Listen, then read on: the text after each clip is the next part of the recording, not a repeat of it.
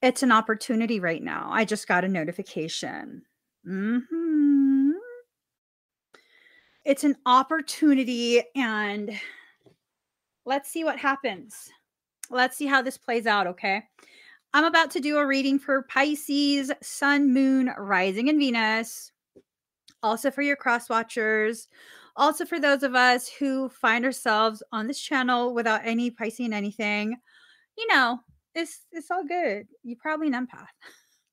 You're probably an empath. You're probably needing messages from your soul. And I'm here to deliver.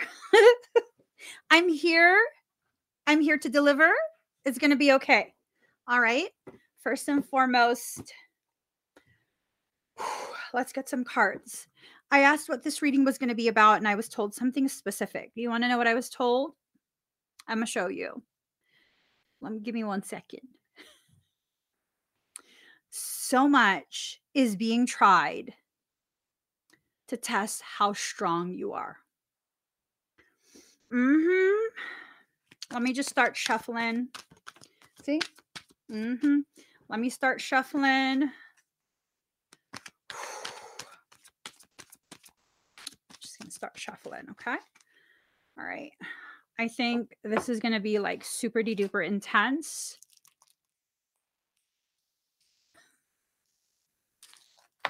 Okay, let's really set the mood. Let's really set the mood right now, okay? Hold up. Hold up. Shabam. There it is, okay?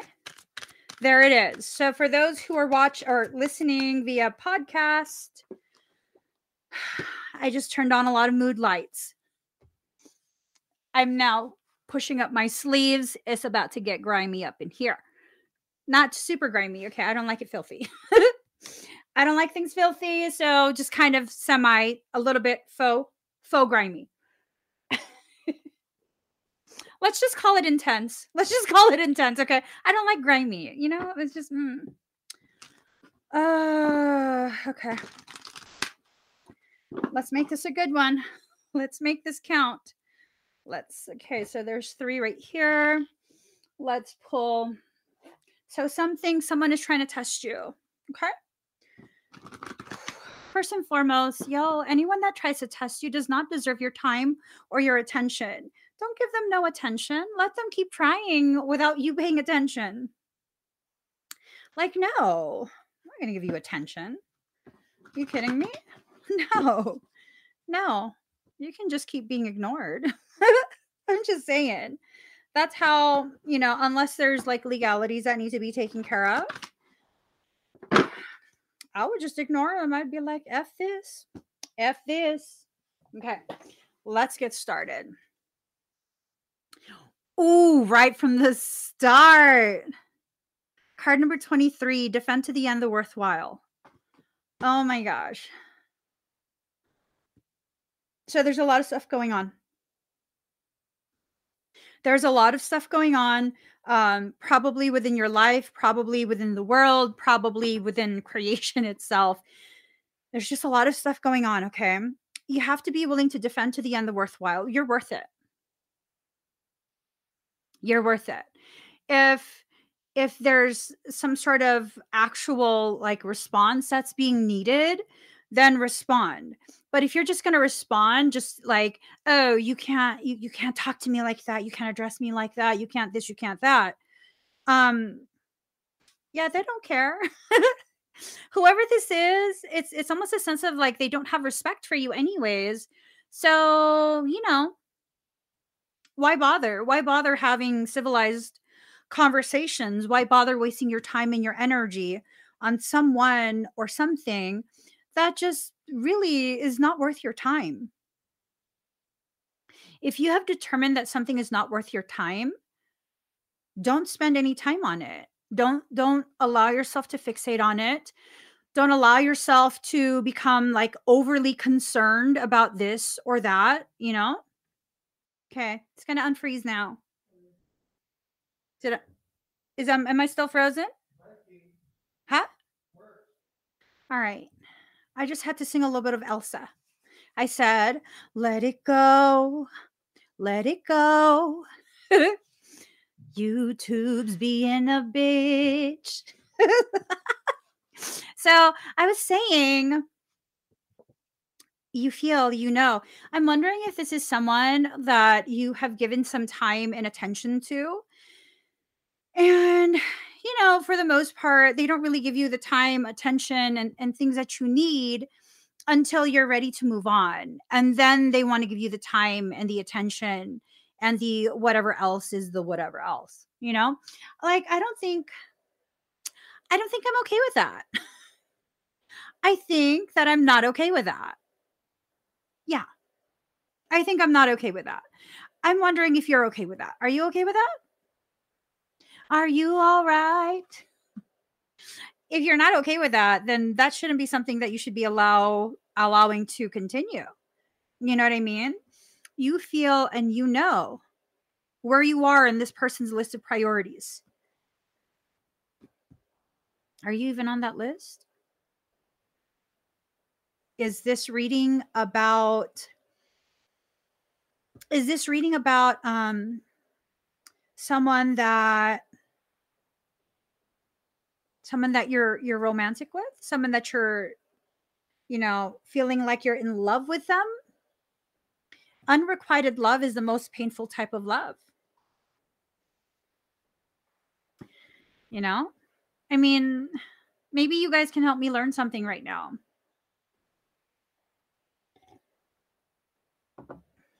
I don't think I've ever had unrequited love. Not because, I'm the ish. Not because I'm the ish. Not because like everybody wants me and love. No. I'm kind of just of the mindset where it's like, if you don't make it clear to me that you want me around, if you don't make sure that I know that you are interested in me in that way, well, I'm just not going to stick around. I've never been one to like chase after or any of that. So I don't really get it. I don't get how people can continue and try and be around someone who doesn't want them and cherish them. Now, let's be clear. I have not had many boyfriends. Okay. I haven't. I'm a very elusive, exclusive type of critter.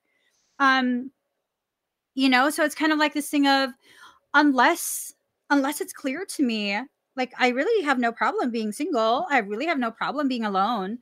I have no problem leaving you alone. So don't play games. And I think that's part of the reason why I am deficient in those types of experiences, so I don't understand what it's like to want someone in that way and to continue to try and try and try.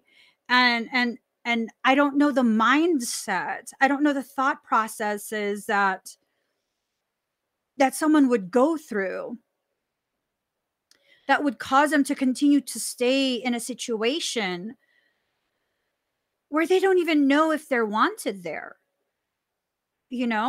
So part of the reason I'm sharing this, well, the reason I'm sharing this, not part of, but the reason, I don't know how to properly advise you. Like, I don't understand it. If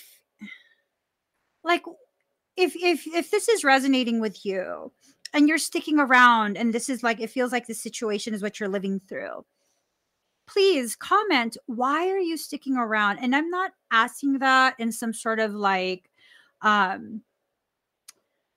just I forget the term. I forget the term right now. And I'm not asking a rhetorical question.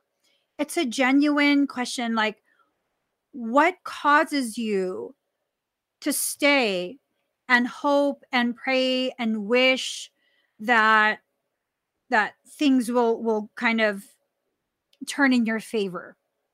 Because I'm trying to understand so that I can better calibrate how this message goes. Okay. Because I'm over here like, what? Why would you stay? If you don't know if they like you, if you don't know if they love you, I mean, why would you stay? Why would you keep trying? Why would you keep waiting? Um, I don't know. I don't know. For real. Oh, good God. Oh my God. If I rule the world, I free all my sons. I love them, baby. Black diamonds and pearls.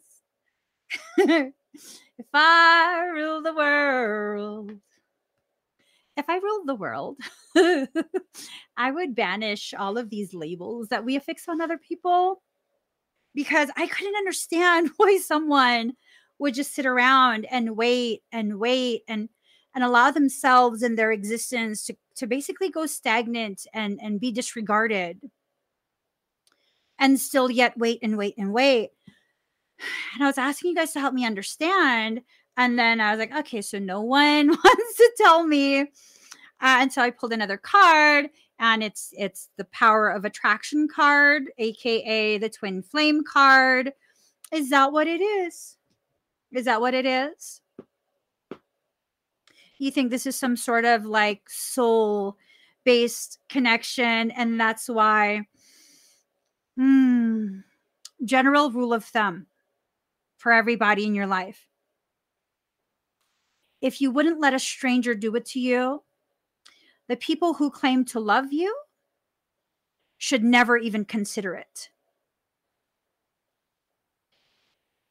My thoughts on the whole twin thing is that if you really are my twin, I hold you to an even higher standard than I would other people. If you want the honor of that title of like being my perfect mirror,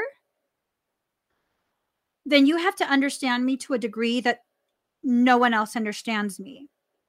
And yes, I am a very complex person. It's very difficult to understand me. I am not an easy person to be in a relationship with, because I won't communicate what you're doing to upset me. You just got to know, mofo. You just got to know. I'm not going to tell you I'm hungry. You just got to pay attention. Like, does she look like she about to pass out?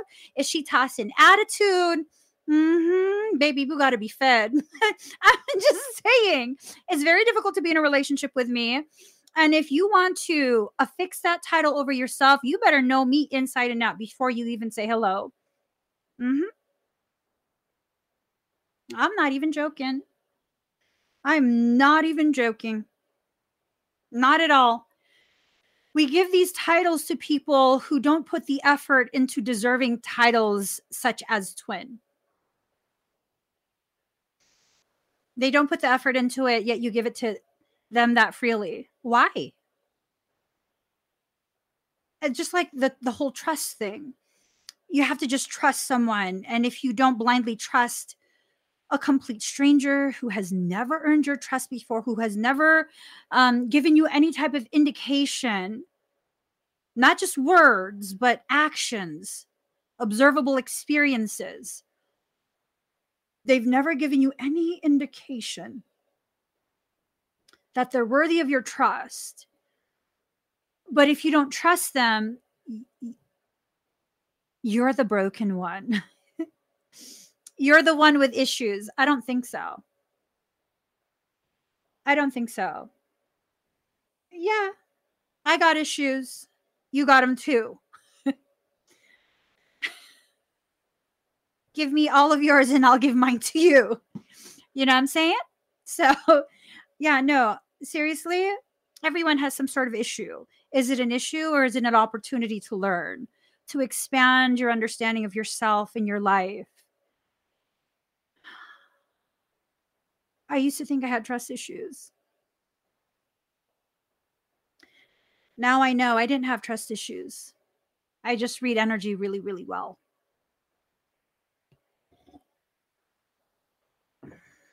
My earlier life experiences help to develop sensitivities to people's intentions, their moods, unspoken things. I'm highly sensitive to that. I'm an empath. It's not a superpower. I'm an empath because of the trauma that I've sustained throughout my lifetime. Each time I'm traumatized, my ability to read someone's intentions, their energy, the things that they don't say out loud, it becomes more sensitized. I become even more adept at reading someone. So, with that being said, it's time for me to just like publicly share. I don't have trust issues. I have damn good intuition, is what it is. I don't know why I shouldn't trust you, then I shouldn't trust you. That's not me accusing you of being a bad person. That's me listening to my intuitive guidance. This part of me and my soul that tells me, you, my dear, are not safe for me to be around. Why? I don't want to know. All I need to know is I don't feel like I am safe with you. Whether it's physically, emotionally, socially, financially, I deserve to live, exist, be surrounded by things that make me feel safe. All the young people, like, oh, I'm going to decide the opposite of this because I can't live a safe life. I have to be young, wild, and free.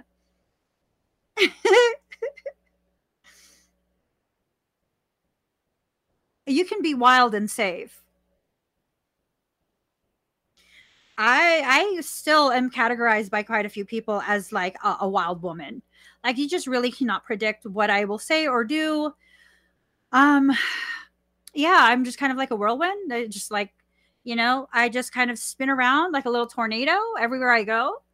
And just, like Tasmanian devil style, like just like that. Just and then I'm out. But I'm still safe as I spin around and have my chaotic ways. I'm still safe about it. Why? Because that's what I deserve. Are you kidding me? What do you mean, why? That's what I deserve. I deserve to be a totality. A totality. You know what that means? I can be all my parts all at the same time. I don't have to pick and choose what's okay. I think Pisceans especially, because this is for Pisceans and empaths, right? But I think for Pisceans especially, there's this thing where you are such a complex person, so simple in your complexity, that what ends up happening is you're made to feel as though you can only be one thing. So for whatever group that's in front of you at that moment, you will be whatever it is that's necessary to assimilate into that group. So you don't stick out like a sore thumb and you don't get accused of making waves, right? So then you go into a different environment that has a different expectation and you fill that role because it's different now. So now you have to be different. And when people see you so adept at fulfilling their expectations of you, what happens? They then accuse you of being fake. They then say, oh, you always wear a mask. You never show people who you really are. Have you ever let me? Have you ever invited me to show you who I really am? Yeah, no, we always try and talk to you. You're just being fake. No. You talk to me, but you haven't ever let me be who I am. What do I mean by that? I have to feel safe before I allow my flowers to bloom. Have you ever made me feel safe in your presence? Is there a sense of, I can say or do whatever is in my heart in front of you, And I don't have to be afraid that you'll see me as weird, that you'll ostracize me, that I'll be excommunicated, that you'll be so ashamed of me that you won't want anyone to know that you know me.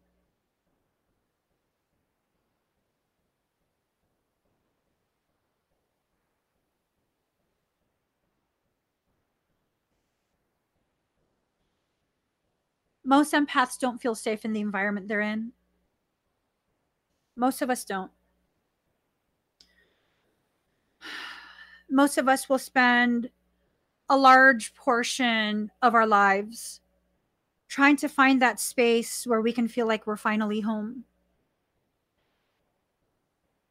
And I think that's part of why we try and be home for every single person we come across, every single person who hurts, like a perfect reflection of a part of us that we can't allow other people to see. We take them in, we exist as home for them, and then release them back into the wild when they've had enough of us, when they no longer need us. That's sad, isn't it? That's sad. You know why that's sad? Not because, like, oh, you did all of this for them and you did all of that for them and they just left you anyways. They just no, not sad because of that. They didn't abandon you. They didn't. They have their own journey. It's sad because we do for others all the things we should be doing for ourselves.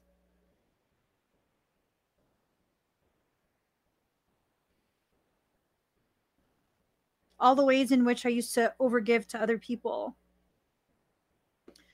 Just wishing someone would overgive to me. Not necessarily material things. It's still very uncomfortable for me to receive material gifts, monetary gifts. Like, it's very uncomfortable for me. Why do you think I don't post any donation links or anything like that? Like, aside from my brothers, I just don't do that. It's uncomfortable. Why?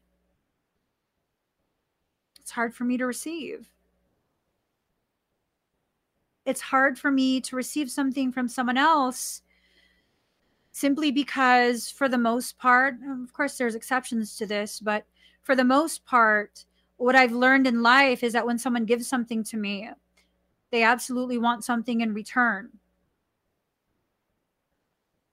Oftentimes, what they want in return far outweighs what they actually gave.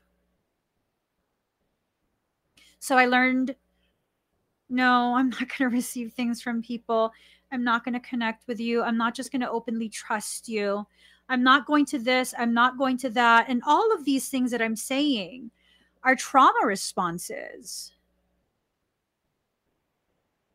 And that's fine and dandy because those trauma responses are the very responses that once upon a time kept you alive, kept you going, kept you safe, kept you out of harm's way. Once upon a time, yes, that's what those things did for you. That's not your whole life, though. You can't live your entire life like it's just one big, never ending string of traumas. Because if that's how you choose to live, that's what your life will be. So one day I woke up and I found all these trauma responses that once upon a time kept me safe, kept me alive, literally, became the prison. The prison for my heart, the prison for my mind. Mental shackles are one hell of a thing. You ever seen like Western movies where they take the horse, they bring it to like some sapling or some like random thing, something that, you know, if that horse really did not want to be there, I mean, it could easily release itself from that. Yet it doesn't because of the mental shackles. Mental shackles are one hell of a prison. You carry it with you so silently, so silently. Maybe it's time for you to rattle the bars. I know for me, A lot of why I trigger people is because I stand there with a little pan, just freaking rattling it all over those bars to your mental prison. It's a very disconcerting thing for people to hear something that shines a light on the type of lie they've been telling themselves. It doesn't mean you're a liar. It means you're participating in a program that requires you lie to yourself in order to be a part of it. It doesn't mean you're a liar. It doesn't mean that you're incapable of recognizing or telling truth. It means you don't know what the truth is yet. Am I saying I know the truth? Not at all. So then what am I saying? That you know the truth. You know what your truth is. You know what your truth is. You know what you've lived through. You know what you're currently living through. You know how your life has shaped you, what your triggers are, how you've been hurt, disappointed, betrayed. You know all of these things. You know exactly what you need to do. See, not knowing what to do and knowing what to do, but being afraid to choose what you know is right for you, they're two different things. They go in two different directions. What I found is most people already know what they need to do. They already know what the right decision is for themselves in their life, right? They ask me questions to kind of reaffirm what they've already known they need to do. Why is that?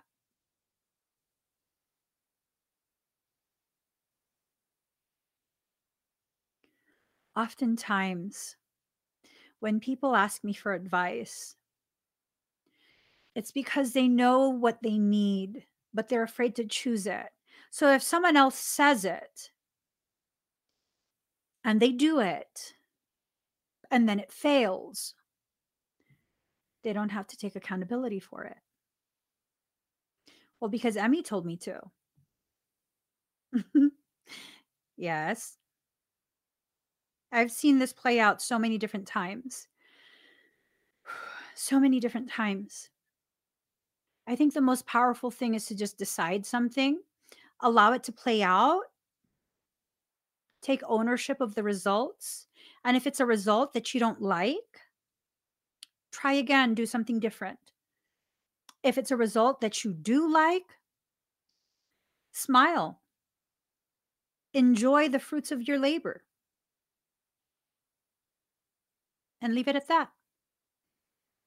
No one expects you to know how to do your entire life. You're a manual that's being written with every event that you live.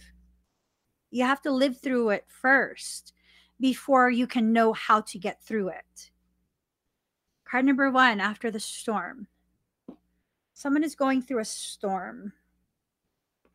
Someone is going through something a lot, very excessive.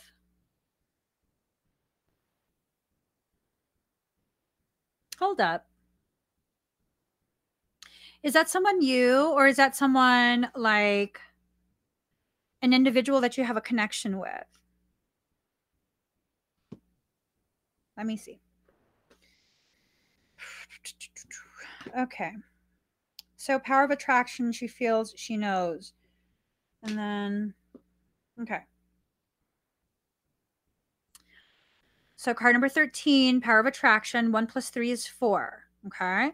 And then you have card number 22, she feels, she knows. 2 + 2 is 4. These are reflections of each other. I think what this is telling me is that you and someone else already understand the gravity. Like you have a full understanding of the gravity of each other's proximity.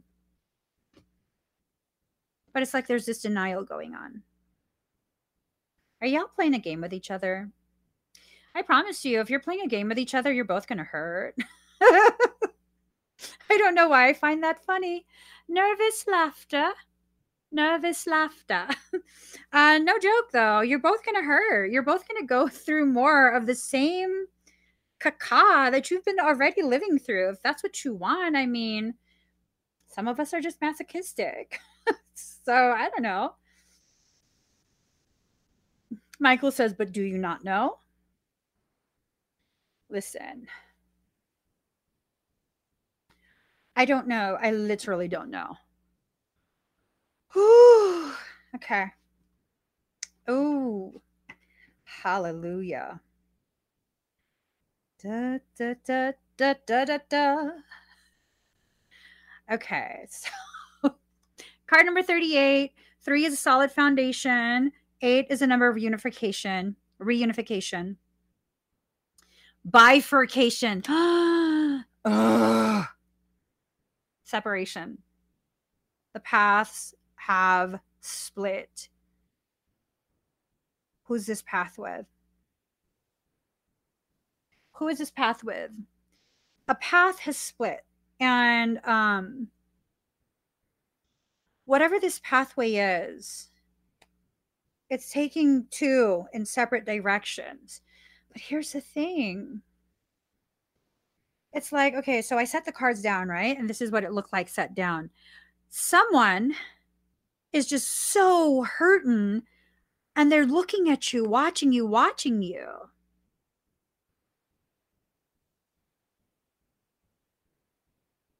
You're over here in your shell and they're over there watching you. See, I'm telling you, you're both hurting. Look at this. The masculine is watching the feminine. And the feminine's kind of just curled up in a ball, ignoring all the messages, ignoring all of the messages. All of those shells in that image represent messages that have been unanswered, unheard. Man, oh man, she is naked in her truth, put in a fetal position. Look at that red out her back. She got backstabbed. Is it like she feels like you stabbed her in the back with your departure? I heard abrupt departure. Did someone just ghost you? I have a solution for people who ghost you. You want to hear it? Put them. If someone ghosts you, have a little memorial and carry on. Yeah, no, seriously. Seriously. If someone ghosts you, they want to play Casper in your life, you know, just toodles. The toodles. Okay. Mm-hmm. Card number 11, diving for light.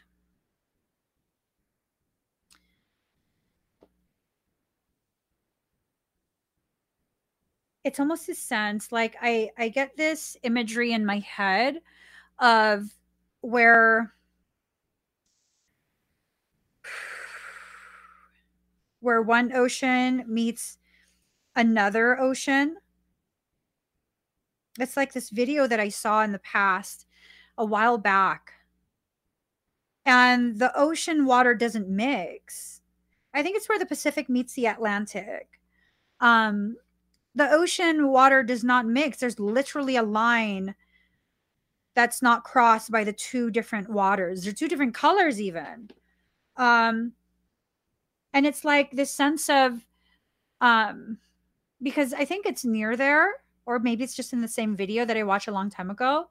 It was this visual of like an island, like a small island made of trash. Did their life become trash in their eyes? That's like harsh. That's a very, very harsh description of someone's life. Even for me, being as blunt as I am, that's harsh. That kind of hurt my feelings.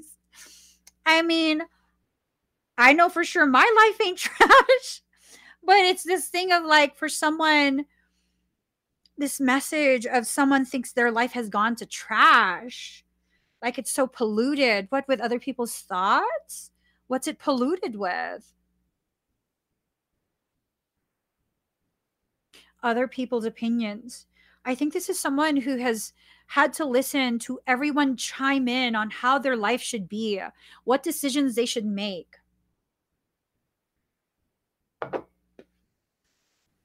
Are you just a horse? horse, like the animal, not whore. Are you like a horse in your environment, like a pack mule? People just keep packing things and packing things onto your back.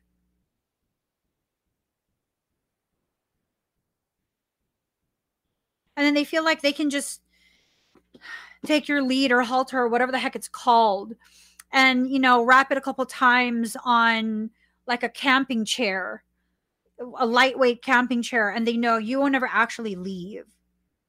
Ooh, someone's put you in some sort of mental prison.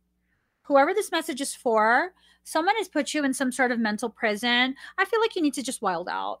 I feel like you need to just like go bucking bronco. You know what I'm saying? Just bucking bronco. Just start bucking the heck out of the place.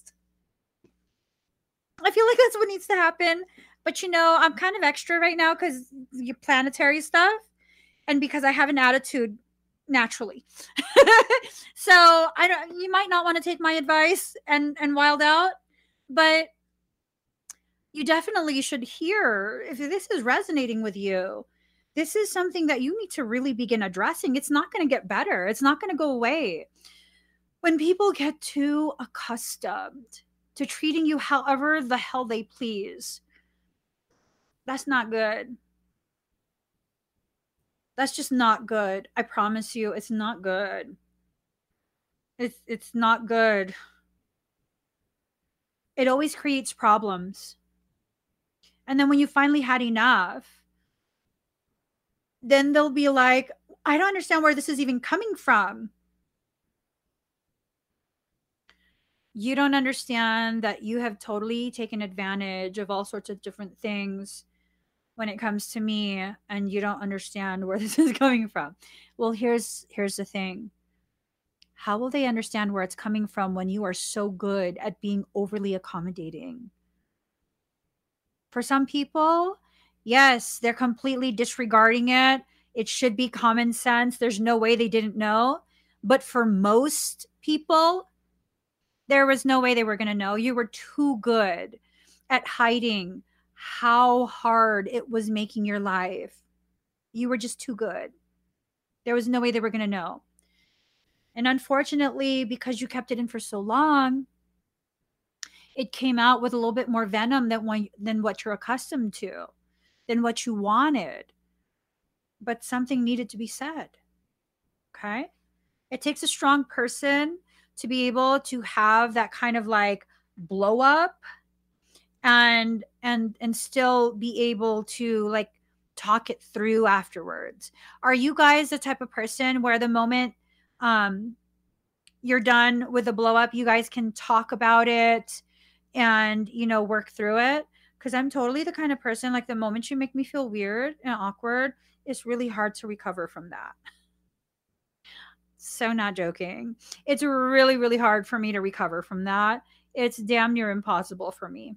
I'll just forever be weird and extra awkward in your presence because I'm always going to be like, are you going to do that again?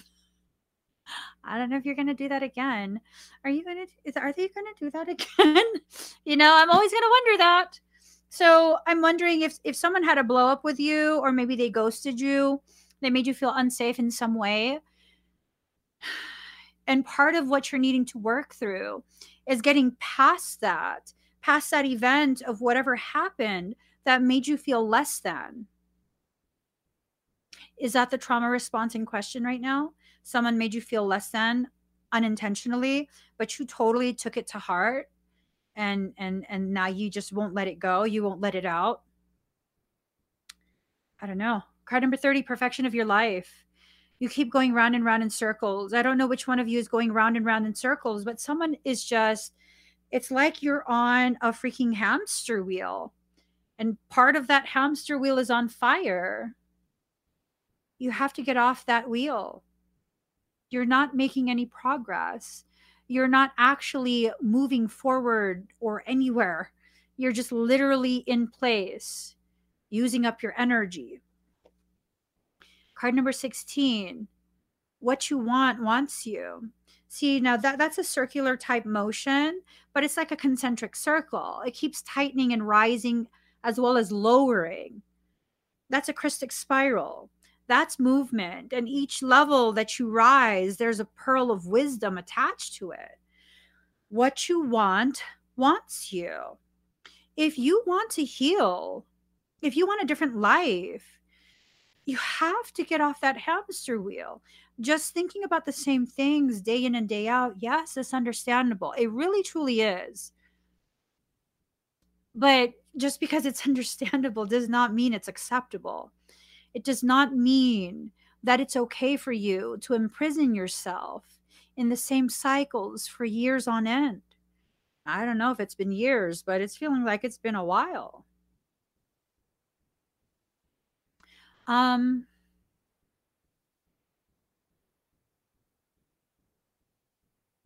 okay, so Michael said two things which are kind of weird.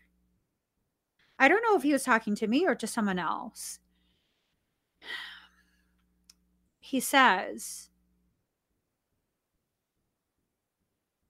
oh, I'm sorry. Damn, Marlene said something, and then now I don't know. I don't remember what Michael said. Oh my God. I'm sorry, you guys. I don't know what Michael said.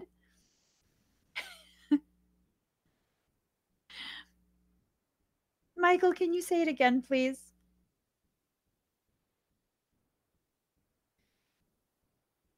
It gave me the sense, I don't remember what it is now, but it gave me this sense of like sometimes your body becomes so accustomed to what it is you're doing, the task at hand, that it becomes habit.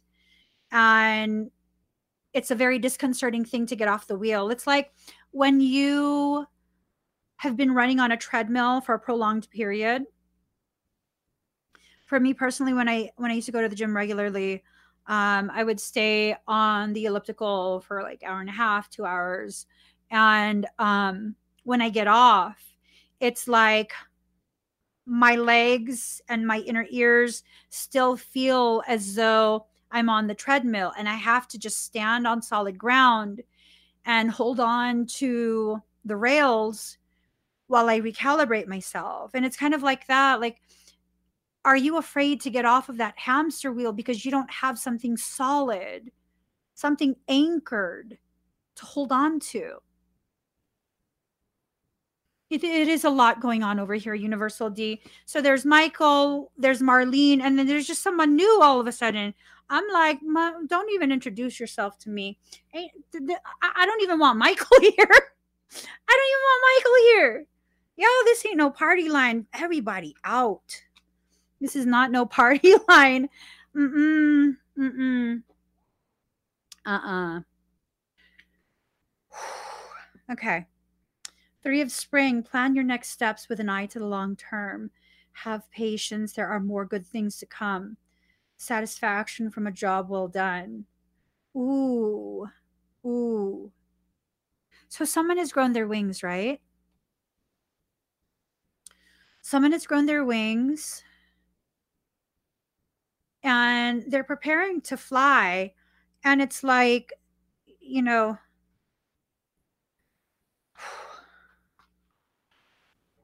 they have all these components that are necessary, all the necessary equipment and components and all of that, but they're not taking flight yet. It's almost like they're idle. They It's like they're still trying to decide which way to go. If they should fly towards you or they should fly away. Is this someone from your past coming back? Hold on, let me just look at the other cards already. So 10 of autumn, take steps to ensure the financial security of your children or other loved ones, making wise investments or planning for retirement, honoring family traditions. Okay, so it's this sense of like they're trying to be responsible in the way that they proceed. I hear you're just such a wild card. Hold up. Who the hell is here? Who in the heck? Who the hell? Who the hell is here? For real, who's here? There's a third. A third.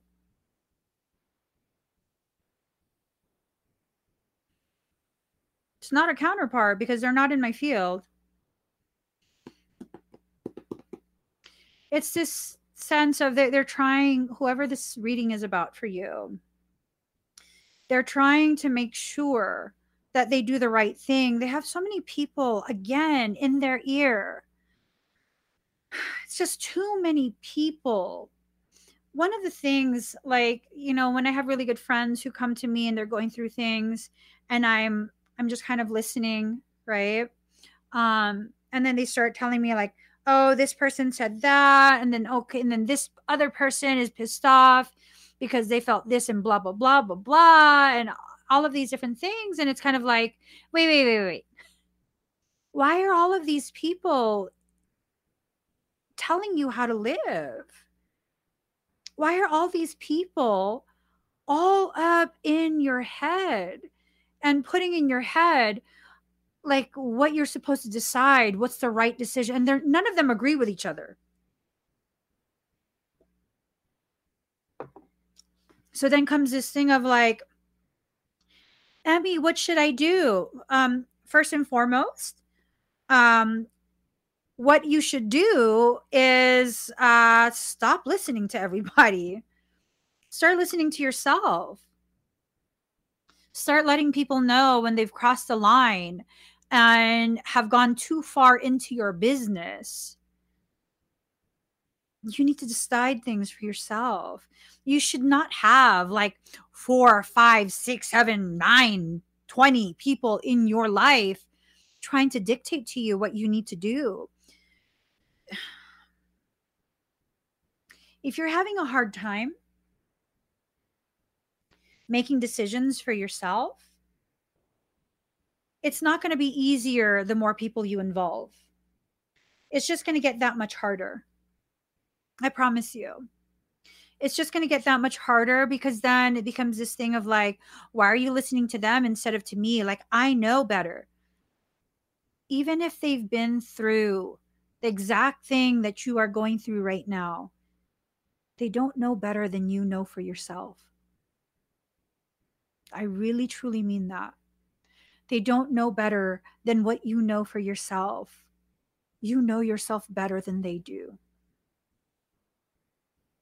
They know you to a certain degree. But let's face it, Pisceans, empaths, how many people do you really let in to the degree that they actually really, truly, fully know you? How many people? You know what my doctor said to me when she was first doing all my intake stuff? She was asking me all these questions. I'm absolutely open about the mental health struggle that I had over the summer. I went through depression and a few other different things were going on, and it was really, really difficult for me to cope. And so I did what was responsibly proper for me. I sought mental health help. There's nothing wrong with that. You cannot just say, oh, you're just ascending. Oh, you're just this. Oh, you're just that. No. People don't get to tell you how to take care of yourself. So I made a decision and I went and sought mental health assistance. And as my doctor, as my provider was doing all of my intakes, she was asking me about all the people that's in my life. And I'm like, I don't really keep too many people in my life. I know a lot of people, but I don't really, I don't socialize with many people privately or anything like that. And she began asking about my marriage and what my husband thought about what's going on. And I had told her, like, my husband is like, something's wrong because people don't get to you this way. Like, you don't, this is not normal for you. And then she asked me, how long have you been with your husband? And I said, we've been married for 20 years and, we've been together over 20, if you include all the dating. And she goes, okay, so then he should know you by then. He should know you by then. And it's not that I hide things from my husband. It's that there's so much about the way I perceive things that I just don't share with anyone. I just don't share it with anyone. And my husband and I have been like inseparable for so long, literally half my life. Actually, I think it's more than half my life at this point. That even if I'm not vocalizing what exactly is going on in this little monkey mind of mine, he already knows, like, oh, there she goes. She's overthinking again. We got to break that cycle. I got to distract her with something else. Mm-hmm. But does he actually know what's like running through my head? I often just keep my internal conversations internal. So if someone who literally, we work together, we live together, like we're always together, if I can't even find the courage within myself to say those things, someone that I barely know, I'm not going to tell you that. I'm just not going to tell you these things. So if I'm not going to tell you everything that's going on in my head, how can you actually properly, like, quote unquote, advise me?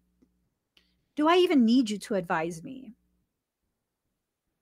Or are you simply the person that I'm choosing to vent a small portion of my life to? No matter how close you are to someone, do you tell them everything? I mean, everything. Down to, like, and this is TMI, but like describing bowel movements, the frequency of how often you go, like, because that can be affecting your mood. That can affect your perception. Do you tell them that too? Or are they factoring that in as they're advising you? And then, secondly, if they advise you wrong, who has to deal with the consequences of that?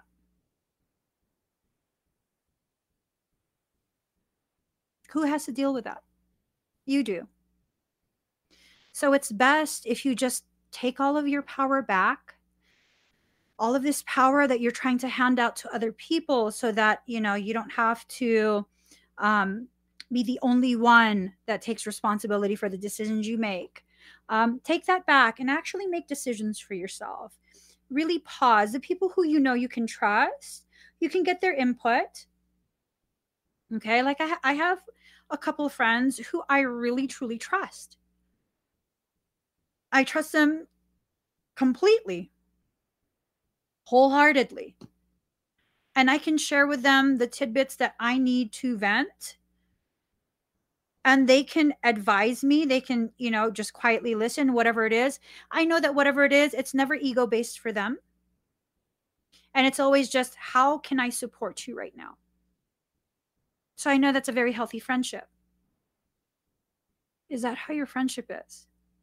Or are you being advised by a person who uses you and your struggles to make them feel as though they have their life together? Because there's people like that who they love to have you go to them to vent, to kind of, bounce ideas off of, not necessarily because they want to help you, but because it makes their egos feel really, really good that someone that they can see as powerful is going to them for advice. At which point, that's very ego based, like, do you want to get advice from someone who functions in that way very covertly? And they're not telling you this, right? I wouldn't trust someone that, if I felt that coming from them, I would not trust them. I would not give them any information about me or my life or my journey or my struggles or any of that. And for those who are like, well, Emmie, you're basically live streaming every single day and you're telling us all of this stuff. Yeah, stuff that I don't feel I have to guard. Stuff that what are you going to do? Use against me what I'm already sharing with you? You're going to launch some sort of public campaign to embarrass me because I publicly shared I have mental health struggles at times?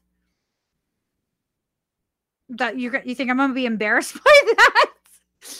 I mean, I already said it out loud.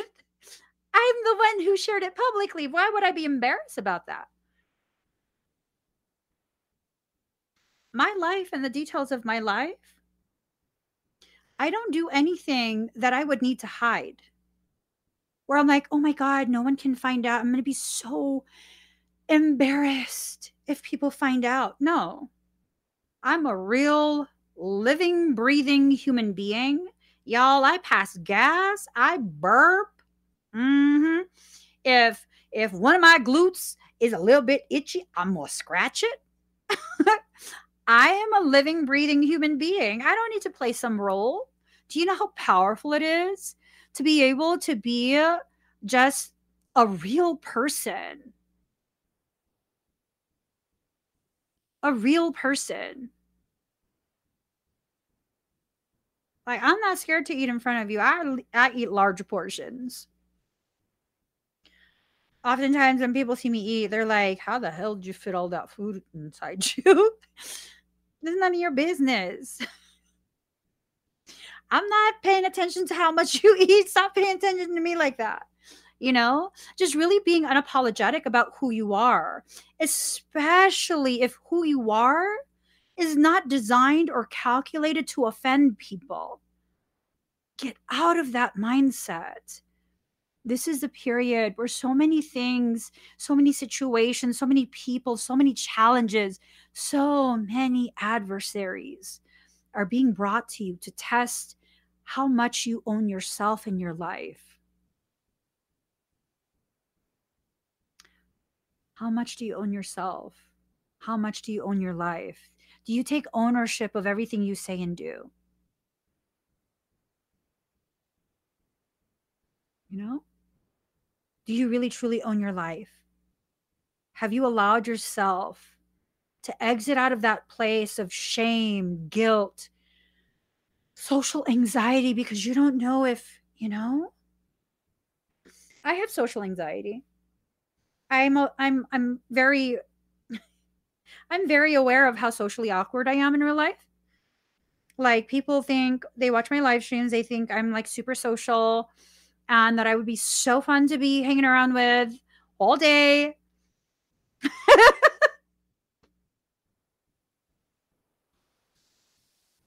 I am so socially awkward. I don't seem awkward right now. Well, not as awkward right now because I'm all by myself in a room talking to my little green dot on my camera on my laptop. Surprise!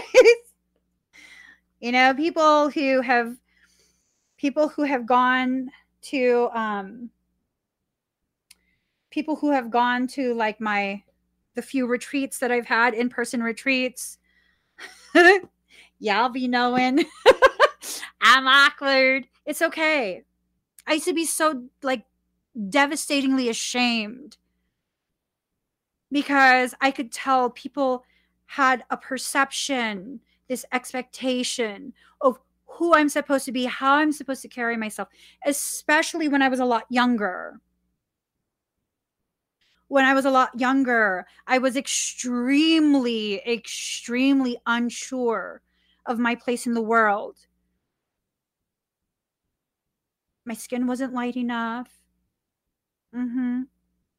Had a really round face. I still do. My eyes weren't big enough. My lashes weren't long enough. All of these different things of how I'm not like other people. I'm not supposed to be. I'm not supposed to be. All the things that I thought were shortcomings when I was a lot younger, the things that I would like try and hide, like, oh my goodness, people can't ever find this out. Oh my God, I got a little pooch. I got a little bit belly pooch. It's not completely flat. Oh my God. Oh, I just have a line. I don't have the horizontal lines for a six pack. Fuck out of here with that shit. Oh my God, all of these different things that I used to tell myself was reason why I would not be enough. Failing to understand the gravity of what I was doing to myself. Here's the reality of my young adulthood. I would take between 2 to 3 hours to get ready, just to go to the grocery store, just to go to school, just to get gas, just to, anytime I'm going to have to leave my house, at least 2 to 3 hours. My hair was ridiculously thick. Like, people would always ask me, "Oh my God, where do you get your weave at?" Like, motherfuckers, this is my hair. It was seriously thick, and it was down past my butt. Okay. My hair has texture to it, so it's crazy. It would take me at least an hour to blow dry my hair. That doesn't include the time that it takes to straighten it, because, I mean, heaven forbid you see any of that texture. Heaven forbid the little ringlets around my hairline remain there. And then, of course, I would have to do my makeup. I would take forever just doing the mascara because, I mean, heaven forbid my lashes don't look lush, right? And then I would have to get my outfit, and it was just insanity. Insanity. Like, looking back, like, really, girl? Really? Really? The bra had to match the panty. People are not even going to see that. Who cares? Who cares? Seriously, who cares? And I felt like I had to play that role. And then when I go out, I have to be very careful about what I say, because if, I mean, heaven forbid, I offend anyone. I'm not good at reading social cues. I'm not. It's true. I'm pretty sure if I was officially assessed, I've been unofficially assessed. I've been unofficially assessed, and based on the unofficial assessment, I have a high likelihood of having Asperger's and undeniable ADHD. I'm like, yeah, I believe that. And so that would really, really throw me for a loop every day of my life. Every day of my life. Like, I know I'm going to be socially awkward. So at the very least, I can't give you anything to criticize about my aesthetics. And people who were in my environment, they totally assumed that I was just this like really polished thing, right? Really polished. And I'm just like really snooty. Snooty? How am I snooty? People used to think that I was really stuck up, unapproachable, because I don't talk. I don't know. People would think I was unapproachable because I brushed my hair, did my makeup, put on a cute little outfit, and didn't talk. Yeah, so I was labeled as unapproachable. And then when people got to know me, some of the things that they would regularly say after someone gets to know me, "Oh my God, you're actually really sweet." What the fuck does that mean? And I'm like, what do you mean? Like, what does that mean? Did you think I was mean? They're like, "No, we just really thought you were stuck up, that you were going to be a total bitch." Like, why would you say that? Oh, because you don't talk, and look at you. What the fuck does that mean? Like, look at you. It took me many, many years to understand what that could potentially mean. I'm like, look at me like, do you think I'm ugly? Do you think I'm trollish? Is that what it is? You think I'm a troll? Is that what it is? I didn't do my makeup right? Should I wear a different outfit? Is it my shoes? Is my shoes, huh? All of these things that you think is an issue, it's not even an issue. It's literally not even an issue. The issue is the mental shackles. You've bought into a program that was designed to make you feel like you're never enough, no matter where you are, no matter what you are, no matter how much you've achieved. It's not enough. I didn't realize I'm still, to varying degrees, in that same space. I had shared on a post yesterday, and I shared in my class today. Yesterday, I finalized a decision that I was going to get off of a specific server that I was paying for subscription service to store things, and use this platform um, to do work stuff on, right? And I wanted to archive all the content. They don't let you do that on this server. And so you have to download everything individually. I started this server like end of 2018, beginning of 2019. I looked how many videos. 7,922. 7,922 teaching videos, sound baths,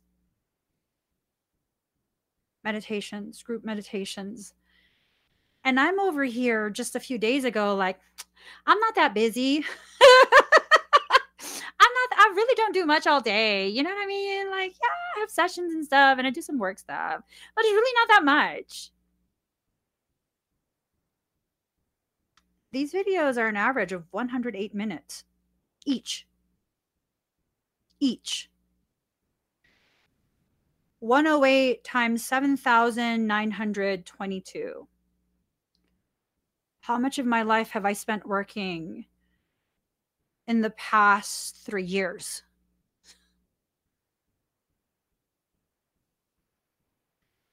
I'm still completely delusional in regards to the gravity of how much I do. I'm like, wait, what? No, maybe that's 79.22. I know. No, it's not. It's not 79.22. It's not. And then comes this, what really got me, it's not necessarily that I'm a workaholic that got me all up in my feels yesterday. It was this very clear realization: I'm still avoiding processing my life. I'm avoiding processing my life. That's what that is. You can't be that busy and be able to properly process your life. See, when I posted that and people were commenting and commenting, it was almost this thing of like, oh my gosh, girl, you need to take time for yourself. You give too much. And I'm like, but no, y'all, I'm not trying to get sympathy. It's this realization of like, ain't it a little bit hypocritical for me to be telling you guys that you need to process your life and I'm over here avoiding mine? Here's the thing. Not long after I started my subscription to this private platform, my mother died. And I've just been working ever since. I literally work 7 days a week. Literally from the time I wake up all the way until the time I have to go to sleep. I can't keep my eyes open anymore. I'm nonstop working or I'm doing things with my family. It doesn't matter if there's balance between work and family. There's a need for me to begin really, really accepting I'm avoiding the processing of my life.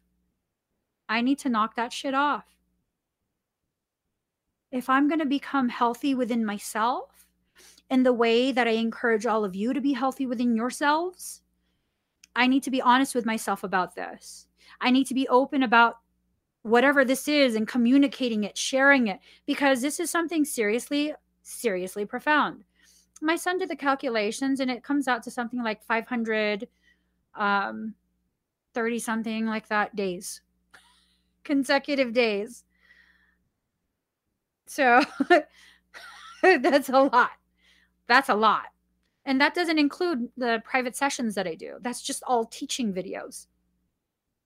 So when I realized this and it began to affect my perception of me, because I felt really badly, like, I feel like I'm some sort of faker. Like I'm telling you guys this and I'm not even doing it myself. Oh my God. That's the first thing that popped in my head. And it's this thing of like, but girl, don't you also say that you're not perfect, that you're actively trying to allow yourself the time and the space to grow, to evolve as a person, as a woman, as a mother, as a wife, right? So how is that being fake? I had to ask myself this point blank last night. Girl, okay, here, I can't even lie to you guys. Here's the real situation. I saw that number and then I was like, my eyes started to water and I was like, and I was going to cry. And I was like, bitch, if you wasn't already sitting down, I would tell you to sit the fuck down. That's how the conversation went. And I was like, listen, okay, hold yourself. I went like this. If you're going to cry, just cry. Okay. We're not going to cuss ourselves out. If you're going to cry, just cry. But here's the thing. You need to have this conversation with yourself. You cannot use it as another excuse to shut the fuck down. I see where you're going with this, you know? Yeah. I had to talk to myself last night. And I had to be like, first and foremost, we're making a decision right here, right now. We are not shutting down over this realization, okay? Because what you're doing here is so important. And Michael goes, you need to live stream. I'm not live streaming this shit. I was like, no, I'm not live streaming shit tonight. And he was just like, all right. What's happening is a moment of realization. When you go through moments of realization, you can do one of two things. Embrace that realization and allow it to carry you to the next part of your journey, or start fist fighting it, get yourself hurt and be dragged. No matter what, you're going to the next part of your journey. You've just leveled up. The moment you realize something that you haven't been able to realize, your awareness has been expanded beyond its ability to retreat, to return back to its original shape and size. You're now forever changed. So no, I didn't end up crying because I finally got in control of myself and my perceptions.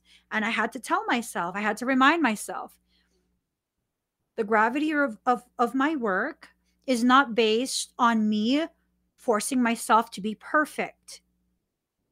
The gravity of my work is because in those moments of realization of lack of accountability, lack of understanding, lack of acceptance, lack of self-love, whatever it is that's lacking, I hold myself accountable and I make different choices. And being able to share that with you, it helps to empower you. Empower you to understand the goal is not to be perfect. The goal is to embrace the perfection of your life as it is, because everything that you experience, it takes you to that next level. It takes you to that next part of your journey. Yeah, it did hurt my feelings. It did. It hurt my feelings a lot. And I felt like I was being very inauthentic and, you know, all of these different things. And I was like, but are you really, Emmie? Are you really? Are you really all of these things that you're accusing yourself of? Or is it just easier for you to use up your energy to attack yourself rather than utilize that energy and focus in a very specific way, a way that will help you fall deeper in love with yourself? The more I spoke to myself, trying to download all these hot diggity dang videos, I began to, like, my perception shifted. It went from, you are such a fake bitch, telling people to be present.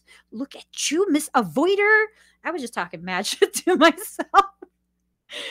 And, you know, it shifted from that to like, oh my gosh, I remember this workshop.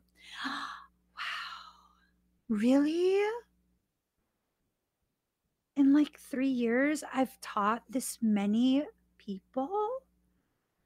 I've had this many hours of like, I'm so silly. You know, I ended up laughing because for quite some time, I was in this big hubbub, this hullabaloo of, I am not a teacher.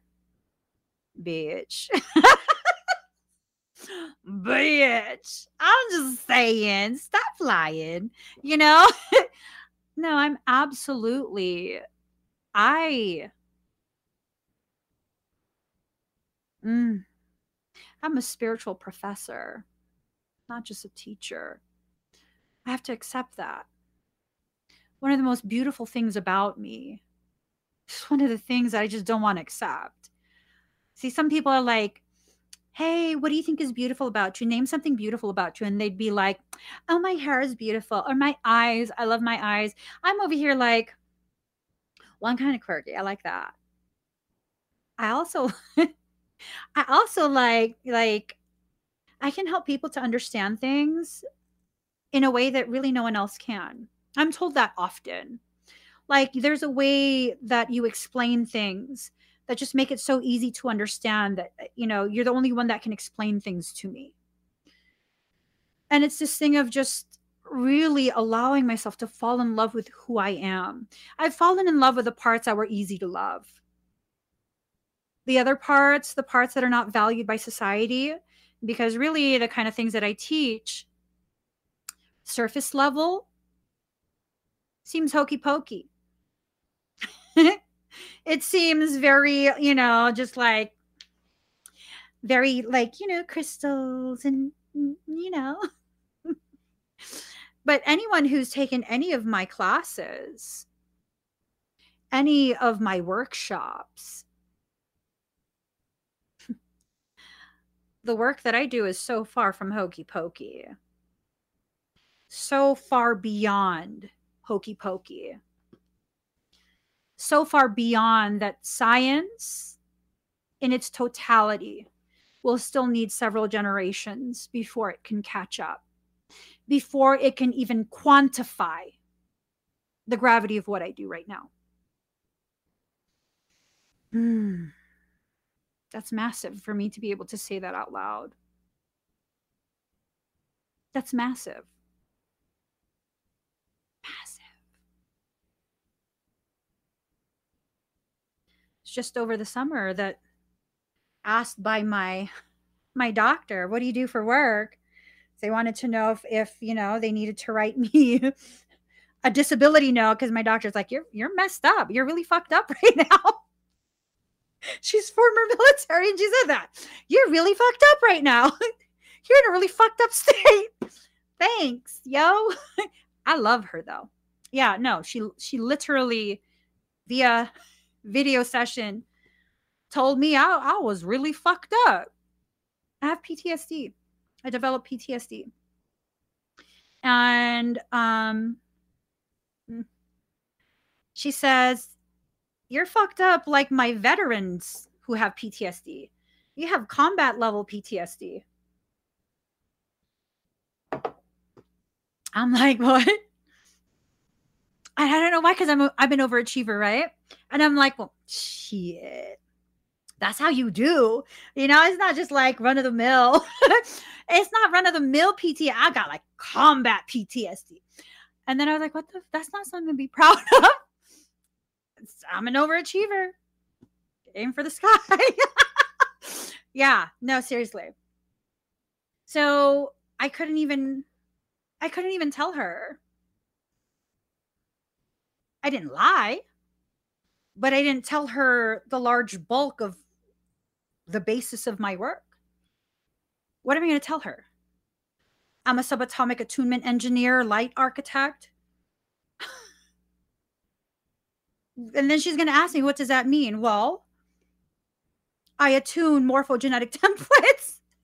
I repattern standing scalar waves and reset the angular rotation of the fission fusion particle. She's going to be like, what are you talking about? So what did I tell her? I'm a public speaker. I do life coaching.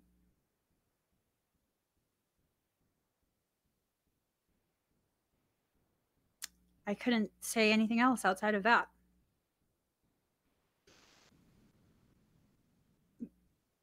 Crazy, right? It's crazy. Like, if I really quantify it,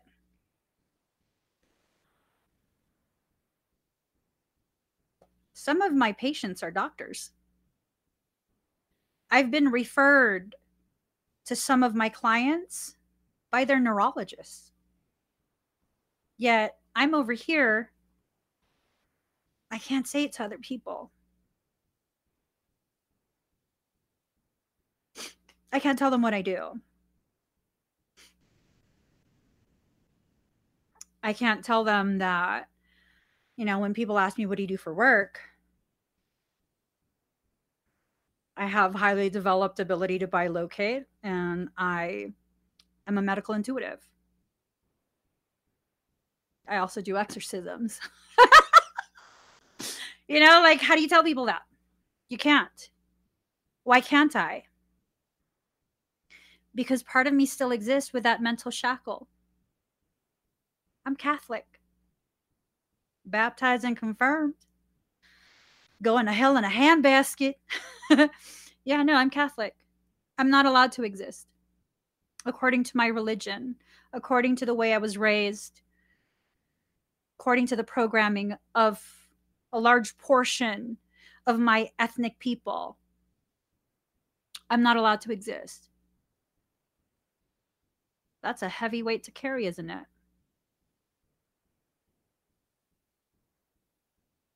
Right? To carry the weight of the oppression of your entire people. It's pretty heavy. That's a lot to be asking for someone my height. And yeah, I make jokes out of a lot of things because, what's the other option? The type of oppression, suppression, depression that empaths and Pisceans go through because society says you're not allowed to exist. It's a lot. It's a lot.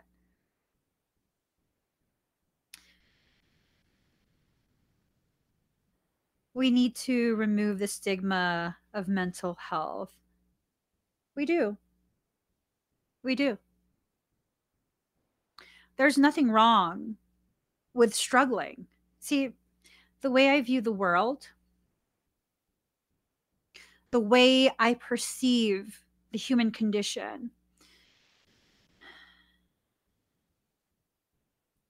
it's so different than the way humans perceive it themselves. The way other humans perceive it themselves. Michael says, you stated that as though you're not part of the human group. I'm sorry. The way other humans, because I'm part of the humans, right? I'm human. The way other humans see themselves, see the world. I see mental health as something that kind of gives you an idea of where you're at within your spiritual journey. What I mean by this is specifically the more evolved you become, the more your awareness of your divine consciousness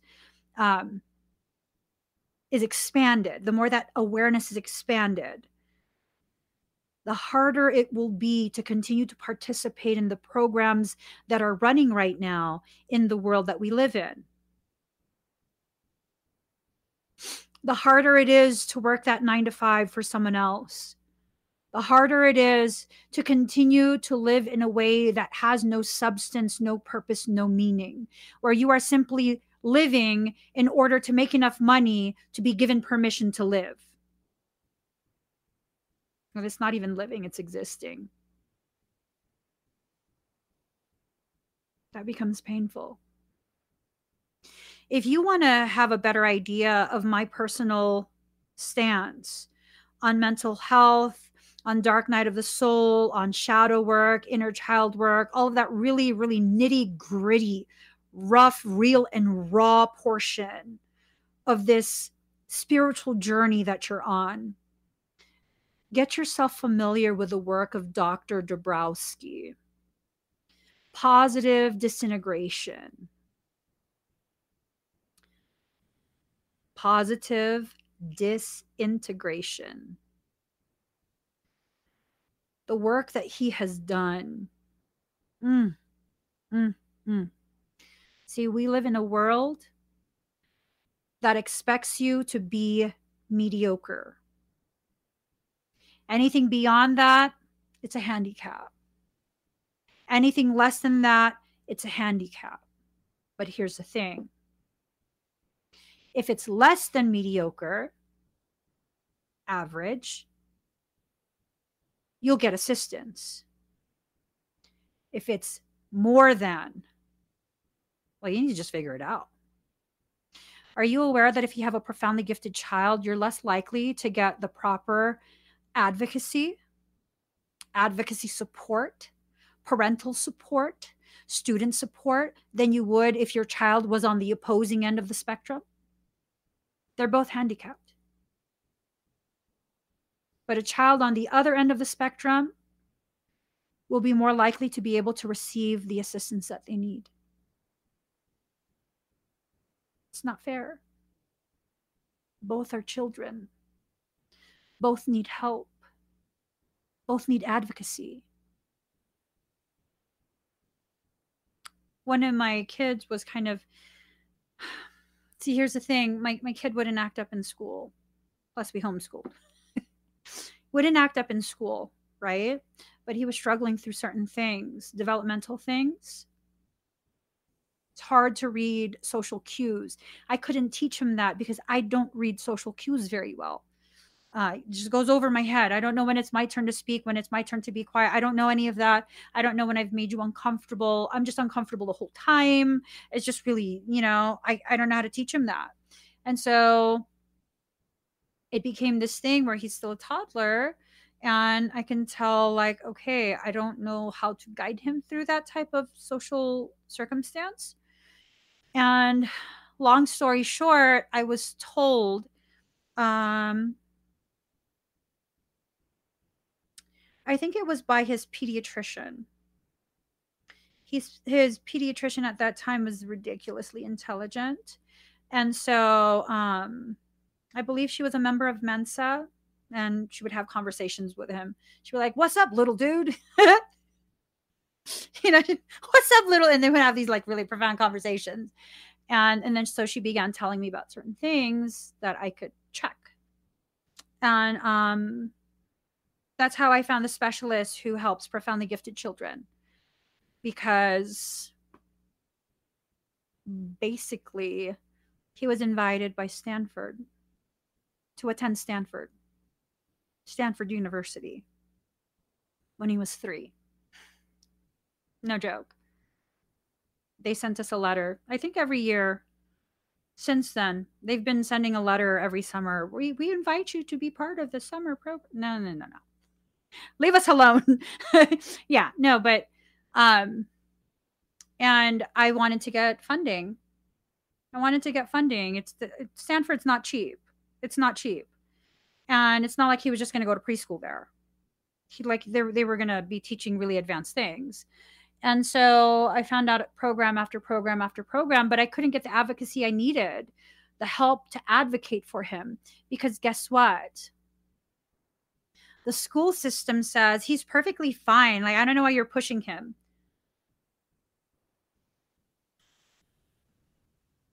What?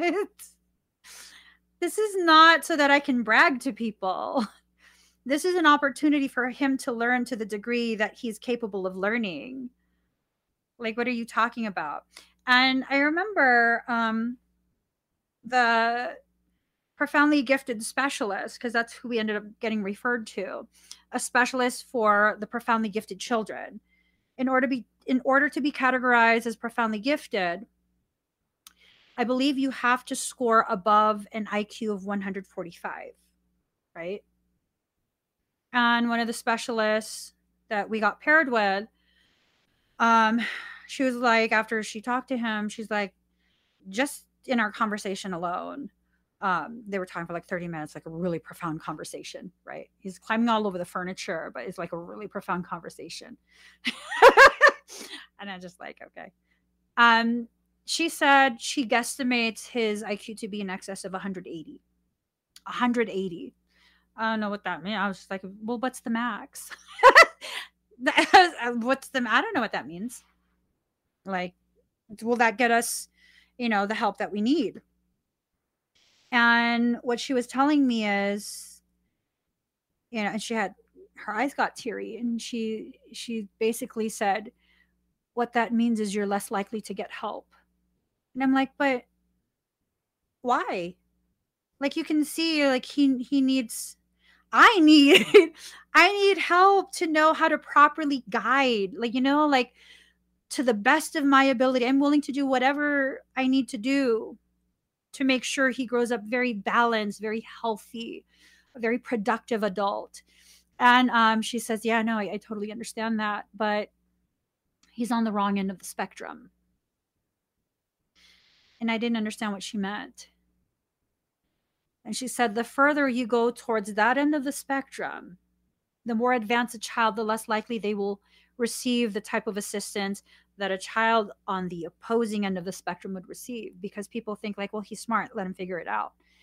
And it's this thing of always having to overcompensate for all the things that are kind of lacking, the understanding that's lacking. You have to overcompensate for that. People are like, oh my gosh, you're so funny. Why am I so funny? Because I had to overcompensate.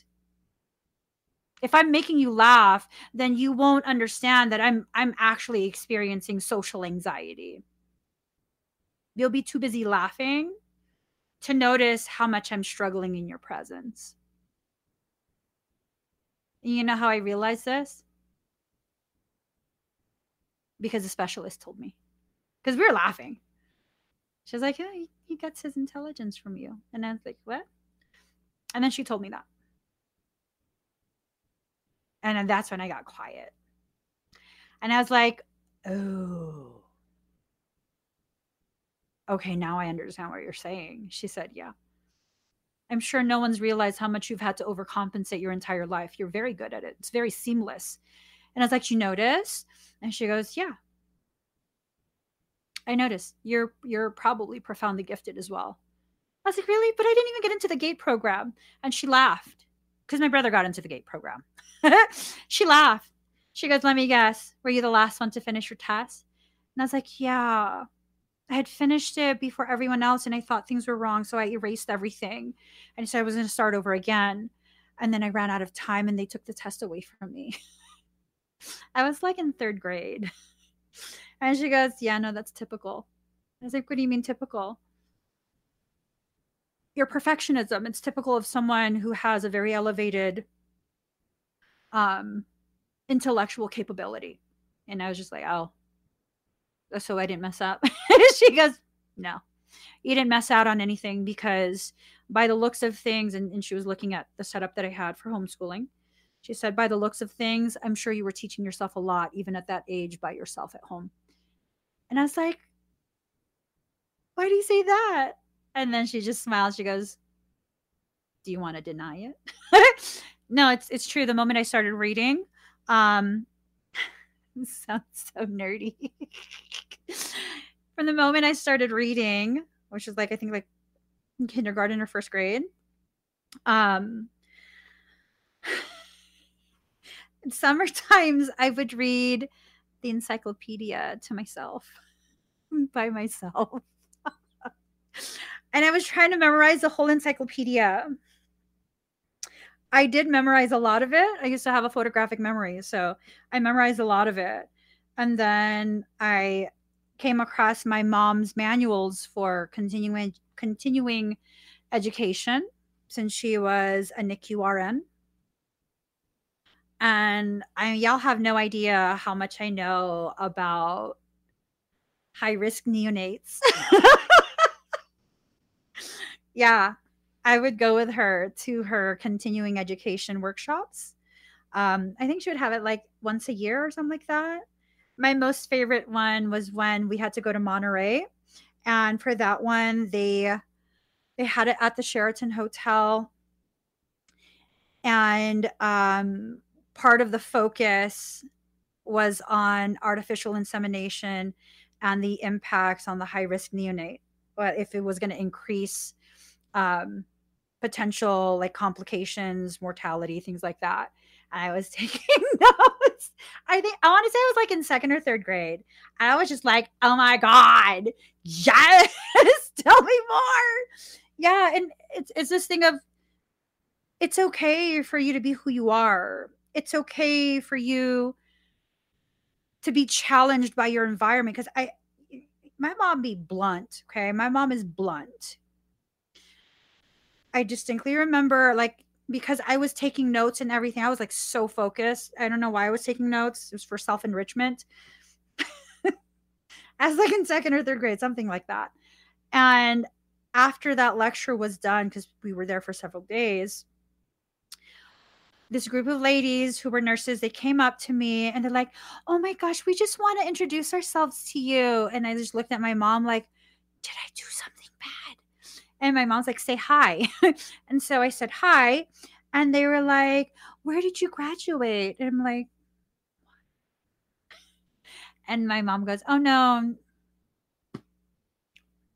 She's just like, "No, no, no, no."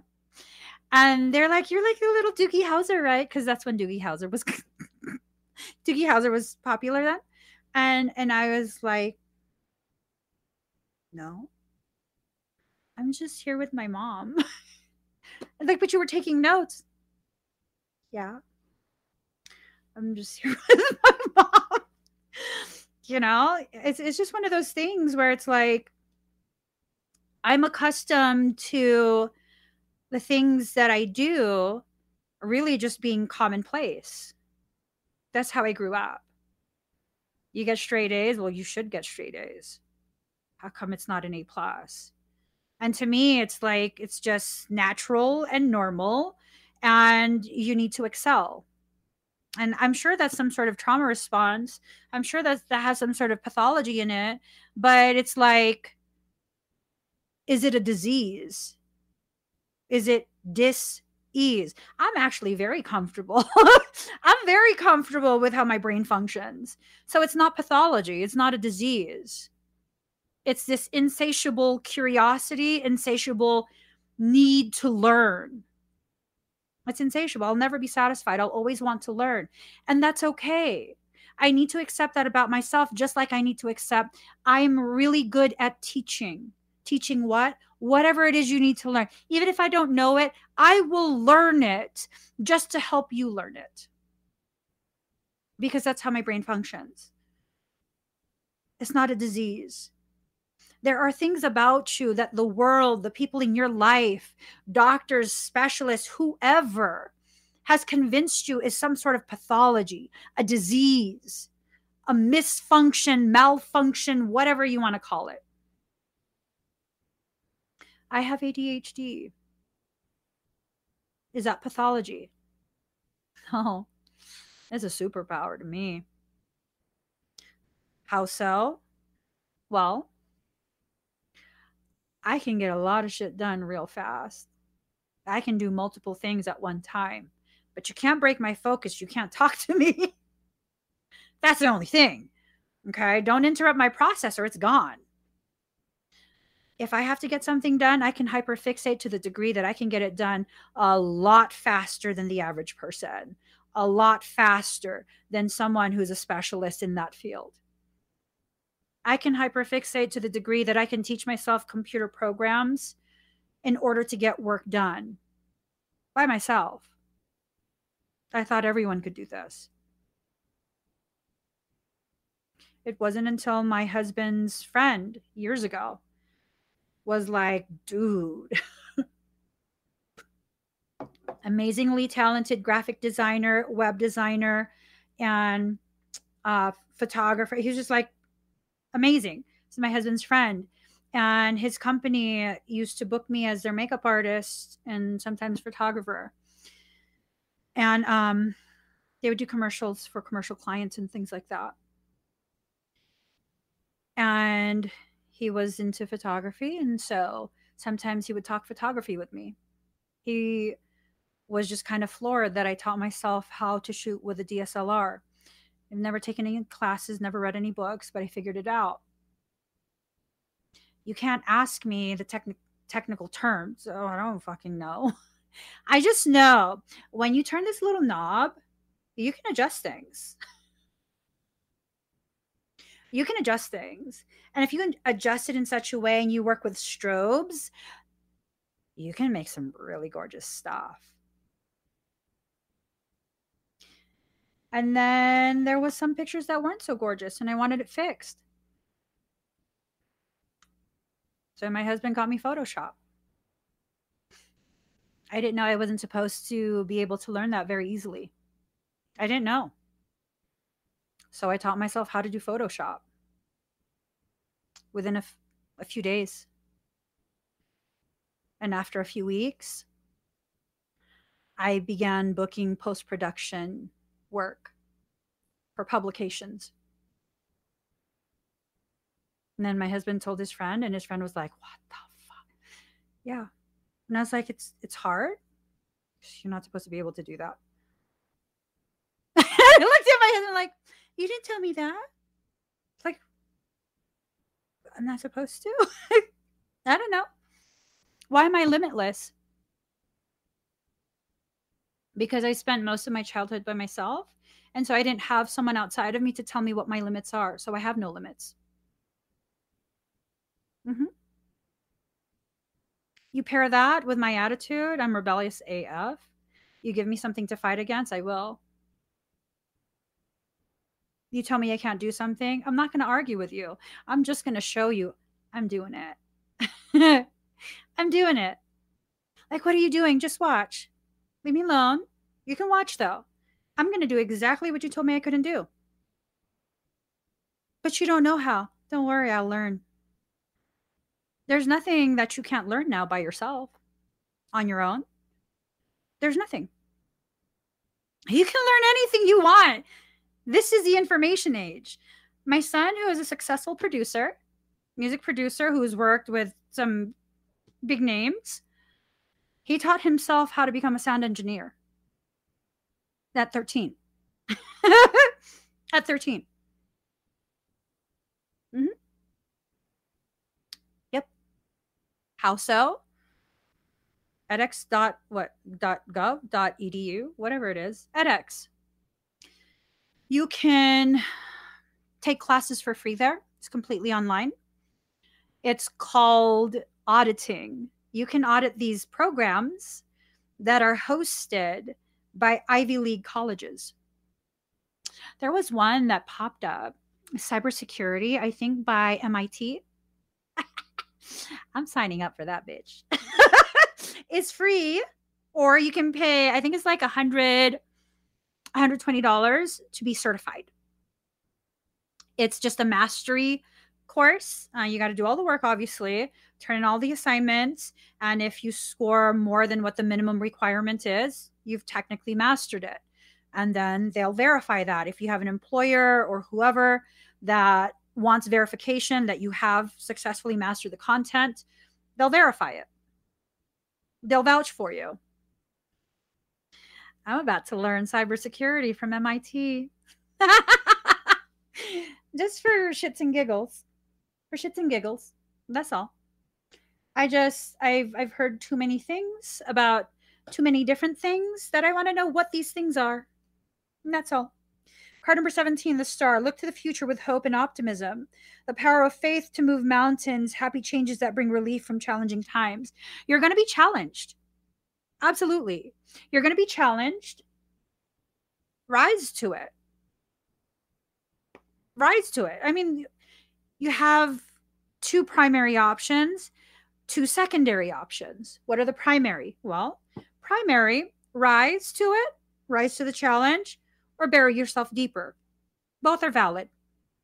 Both are valid. Secondary options, you can go in horizontal direction. Those are your options.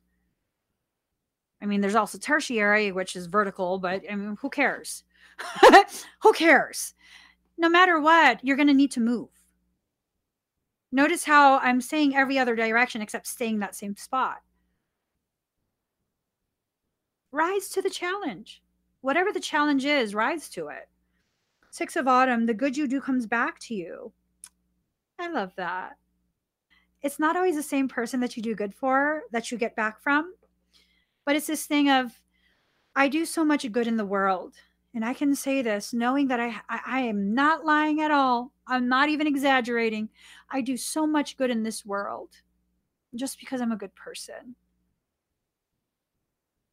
And I know one day when I'm depleted, one day when I feel like, I don't have anything left in me to even give myself, some of that good will return back to me.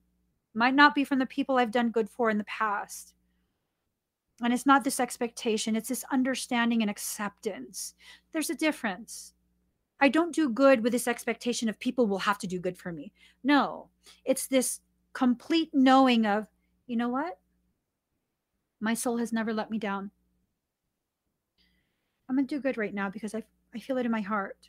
I feel like this is what I need to do. You don't have to pay me back. You don't have to say thank you. No, this is for me. I'm helping because I want to. I feel it in my heart. And maybe one day there'll be a situation where I'm going to need help, AKA a reminder that I'm not alone in this journey, that there are other souls just like me who do things because they're good people. And that type of person is going to cross my path and they're going to remind me goodness still exists. I'm supported. That creation did not bring me to this shithole of a planet. Creation did not strand me on this shithole of a planet all by myself. There are still people who are very good, very full of integrity, and reflections of the most beautiful parts of my heart. You are not alone in this journey, this planet, whatever you want to call it. You are not alone. There are people just like you who are good, who want to help just because it feels right to help. When you let that trust issue become an actual issue, and when is that? When is a trust issue an actual issue? When you use that knowing of how people's behaviors have ended up in the past, when you use that knowing to prevent you, to block you from receiving. This is what I've learned. I used to feel like I could have never let myself receive from anyone, right? I'm still working on it. It's still hard. Because in the past, I've had people like, well, I've done this, this, and this for you. Now you owe me. What have I learned? Now, if you say that to me, if you do something for me and you say that to me later on, because now you want payment for what you did for me in the past, and usually I didn't even ask for help. You're usually just volunteering it, right? That's what I've experienced. And then later on, they're trying to hold it over my head. You know what I say? Just point blank. Oh, that's unfortunate. Had I known that that's what your intention was, I would have never accepted your help because that's kind of like prepayment. Had I known it was a prepayment, I would not have accepted it. But thank you so much for helping me then. But I'm still going to have to decline this, whatever it is that they're trying to get me to do. Just being upfront with it, like, oh, I wish you had told me then because I totally wouldn't have accepted the offer. I didn't want to be rude and be like, are you sure you're not just prepaying for something later? Yeah. And usually people, they don't have anything to say back after that. Because that's the reality of it. That's the truth. Had I known you were just prepaying for something later on without telling me what you were going to have me do, yeah, no. I am still grateful for the help that you offered then, but now I'm realizing that actually wasn't help. That was prepayment for services that would later be rendered because you apparently prepaid for something that I didn't agree to.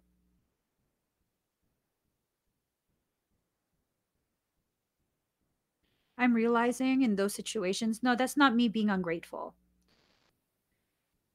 That's me repaying in a way they didn't expect. They allowed me, they helped me to learn how to receive. In the type of situation that I just shared, I now am returning the favor by helping them to understand you cannot prepay for people in that way. You have to be upfront in your expectations. You have to be honest and integrity filled in what it is you do. So that's what I'm learning to do now. I've been working on it for a couple years. This response of, oh, I'm so sorry. Had I known when you were making the offer I wish you had told me, simply because I probably wouldn't have accepted the offer, the help, had I known what you were going to ask me to do later. I'm very sorry. I know you must be disappointed, but yeah, I'm going to have to say no. No, but I'm still grateful that you helped. They get mad. They can be mad. It's okay. Sometimes part of that learning is releasing emotions. It's okay for you to release emotions. I'm not going to take it personally because I didn't do anything to you. I didn't, you know? I didn't. That wasn't something that was pre-planned on my part, where it's like, oh yeah, no, I'll totally bend over backwards. Yeah, no, I mean, yeah, all you have to do is like, help me, aka pay in advance, and I'll totally do whatever you want later. That's not how it works. Six of Autumn, the good you do comes back to you, an unexpected inflow of money, borrowing wisely, or repaying a debt. Be careful of who you allow to borrow your energy and your time. Okay? Be careful. Just allow yourself to really use discernment to see what it is you need to see from other people, from yourself. Oh, I have brand new deck. Hold on. Let me pull some Kali cards. I'll pull 2 cards from Kali, and then I'm going to call it a night because I need to. Because I need to. All right.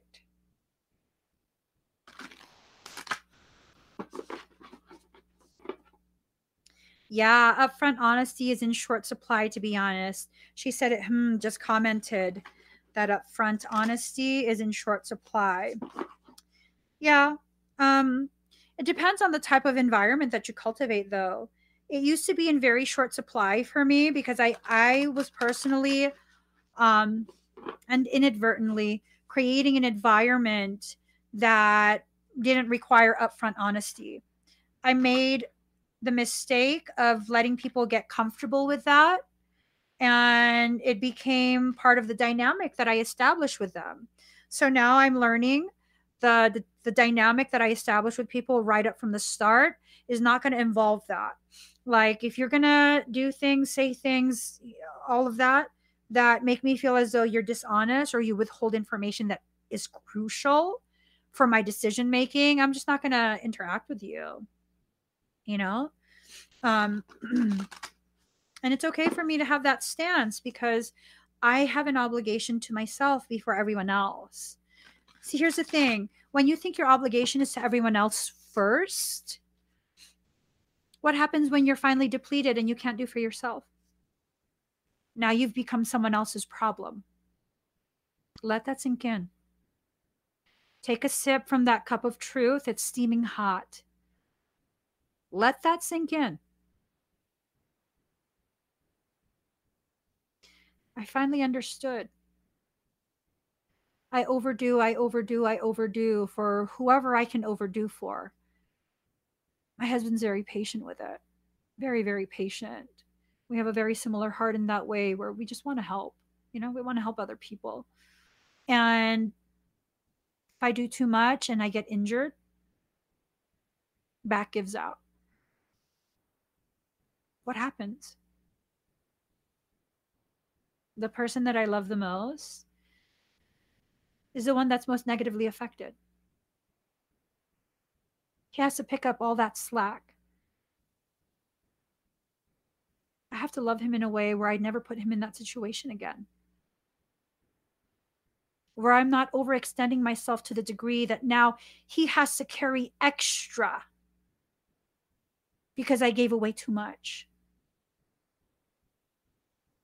No, no more. I'll still be a giver. I'll still be a lover. I'll still be someone who empowers you, protects you, encourages you, all of that good stuff. But never at the cost that has to be paid by the person I love the most. Not again. Never again. Never again. I need to make sure I take care of me so that I don't become another heavy thing for him to carry. Never again. That doesn't mean I'm not giving anymore. It means I'm learning limitations that I set for myself, that I create because it needs to be created. All right.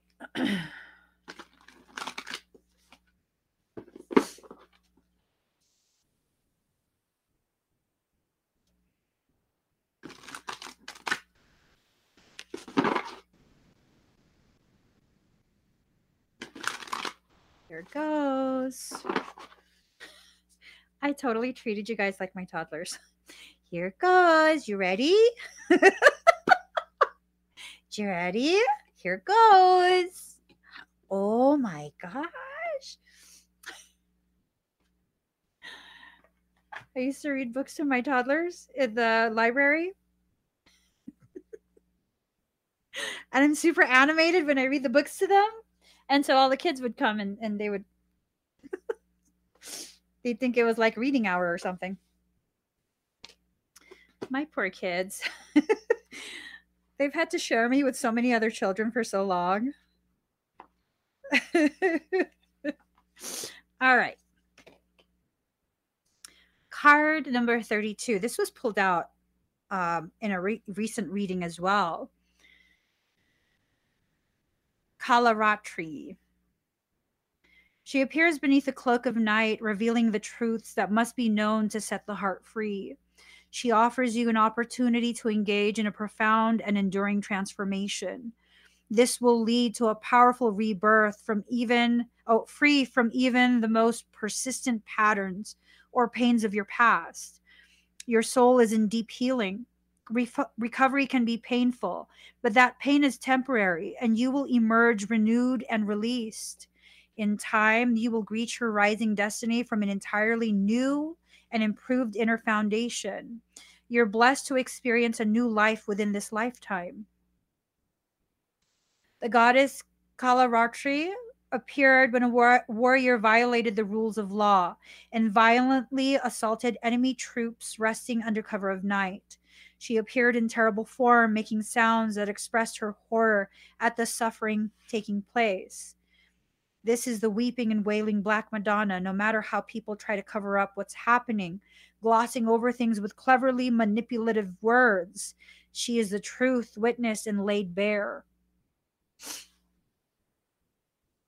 For those who have been cajoled or coerced to deny their intuition and authentic experience, Kalaratri breaks through the crazy making and brings us into the truth of what is happening. She brings relief of truth even when it's difficult to bear. She breaks open toxic systems and reveals deceptive behaviors.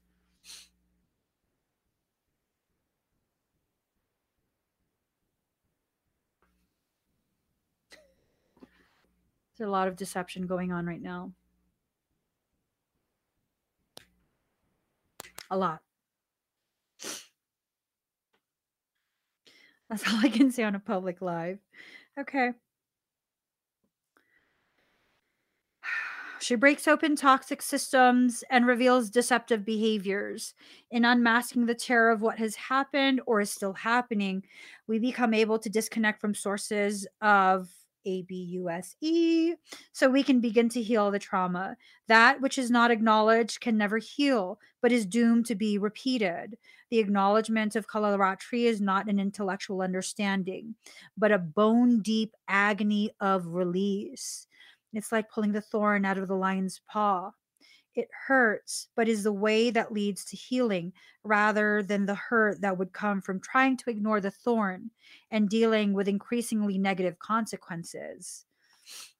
See, that's the thing. When you don't allow yourself to really acknowledge what needs to be acknowledged in your life, you're still going to feel pain. Just because you're able to ignore doesn't mean it doesn't have some type of negative aspect to it. I ignored for so long how much I've been avoiding the processing of my life since 2019. I've ignored it since 2019. Now I'm going to have to deal with that. It's been a very emotionally raw day. And I'm going to have to deal with that.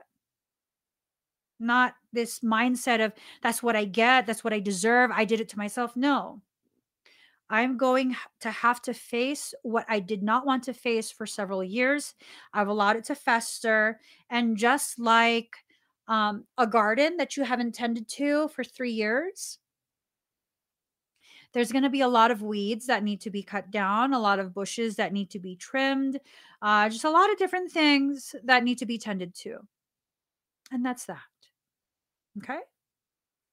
It's going to take a lot of work. I'm probably going to be sore by the end of it.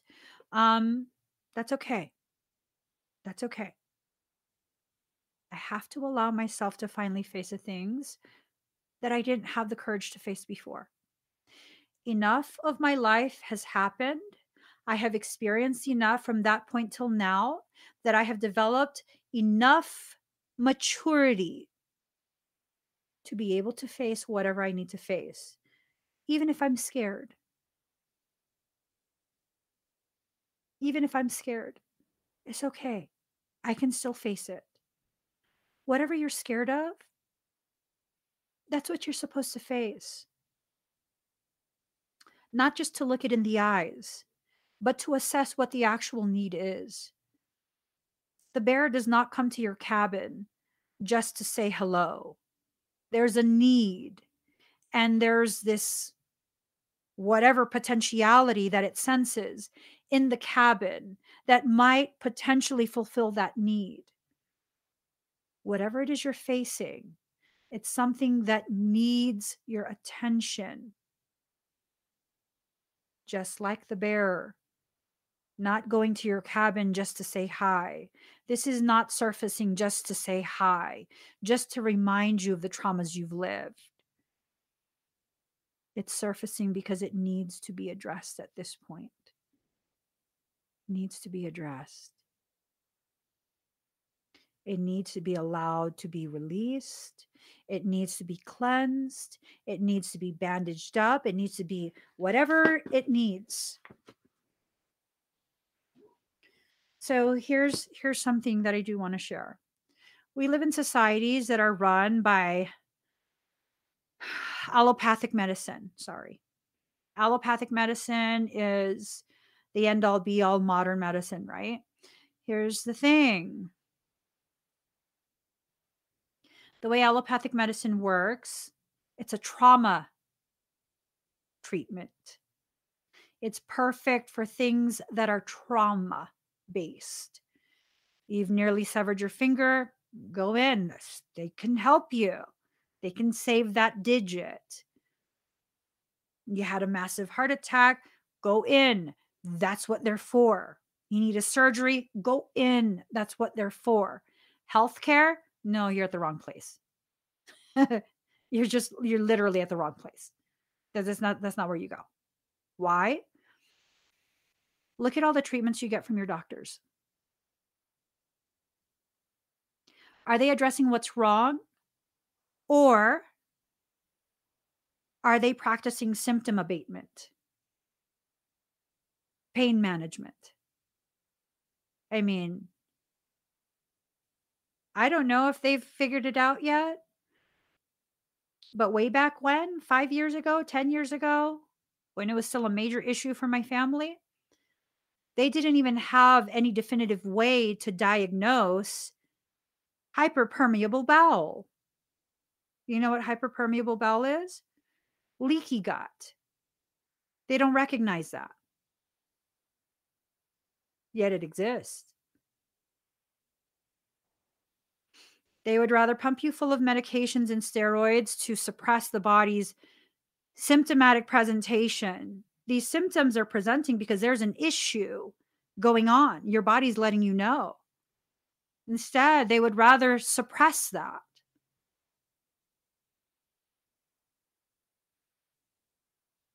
I was told I have degenerated discs in my back, multiple.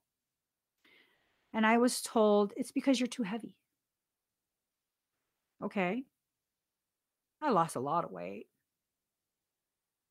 I lost over 100 pounds. Oh, it's because you were too heavy before. But I'm not now. What's your answer now? Oh, you need surgery. No, I don't.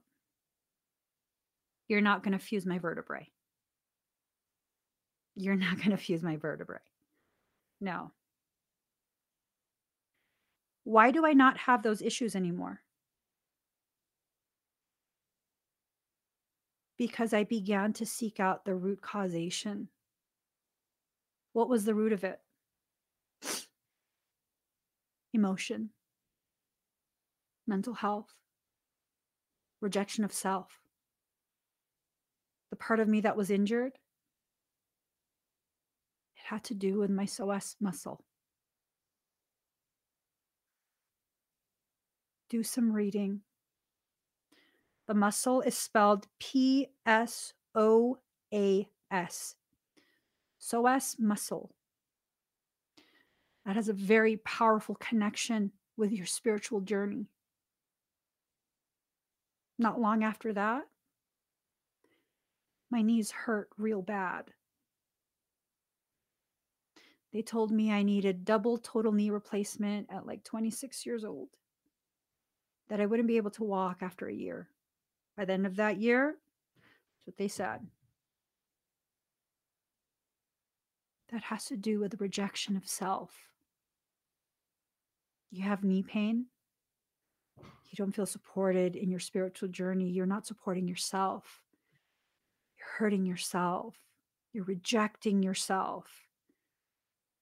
26 years old, they said I would need total knee replacement for both my knees.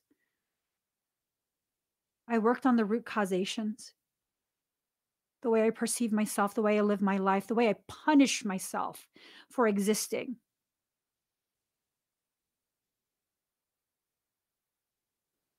At 26 years old, I was supposed to be able to no longer walk. By the end of that year, didn't listen to the surgeon, didn't get any surgeries on my knees. And you know what? I became so empowered with the way I shifted my perception because of that. Over 40 years old, I was able to leg press 505 pounds. 505 pounds. I began to listen to my body. I began to have a relationship with myself. I allowed the challenges that were testing me and my perception of my worth, my capability, all of that. I allowed those challenges to bring me to the place within myself and my truth that helped me to finally accept and understand the truth of me.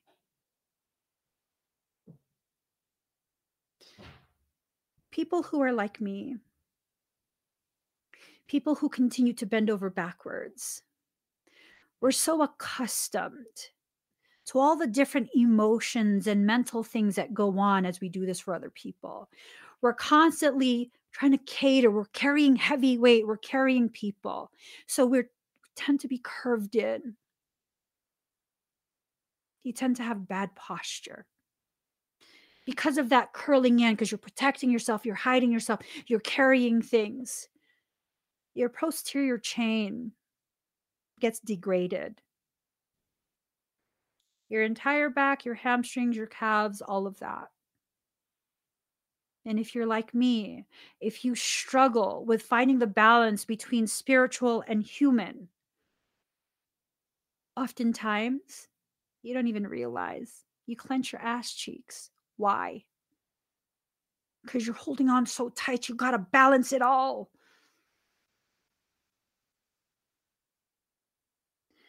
About 2 years ago, people thought that I was on this mission to grow a donk, at least a mini donk. See, that's the thing. I wasn't trying to grow my butt with workouts for aesthetics. This is a reason why I was working so heavily on my posterior chain. Had the weight of the world on my shoulders.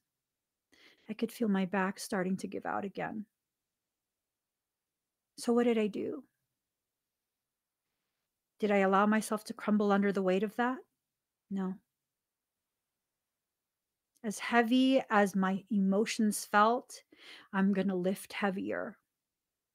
And every day I lifted heavier and heavier and heavier.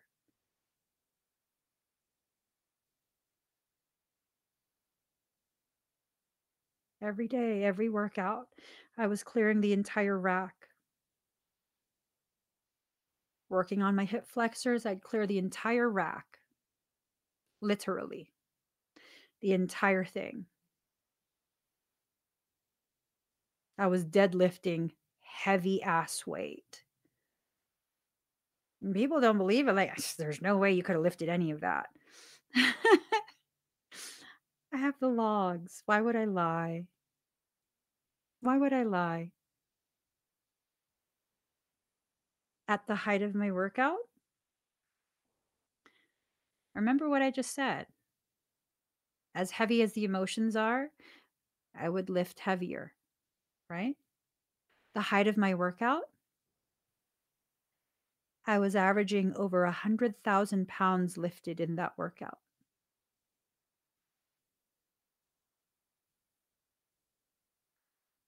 That's how heavy life became. And in response to the heaviness of life, I made my body strong. But then what happened?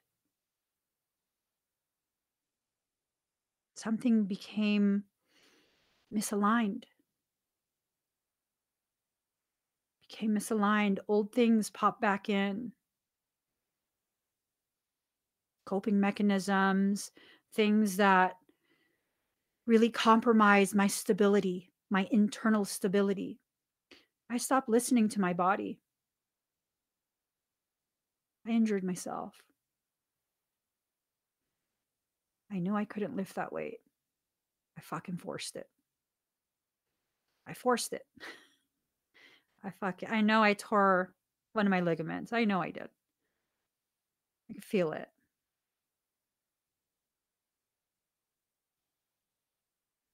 I screwed myself because then it became this thing of ego rather than a beautiful synergistic thing between the physicality and the soul. I screwed myself. Body hasn't recovered yet. It's okay. I have to be patient. I have an entire home gym. I haven't worked out in months. Frustrated. Why? Girl, just go. It's already at your house. Just work out. Yeah, literally. Every time I'm like, okay, I'm going to go work out right now. I'm go into the room. I'm going to go work out. Every time I do that, have that thought like today's the day. No excuses. I dislocate my knee again. Why? Because I haven't learned something I need to learn before I can start working out again. I cannot rush this process. I have to allow myself to unfold in the most beautifully gentle way, the way that flowers unfold with no rushing, no pressure, no guilt. It just unfolds.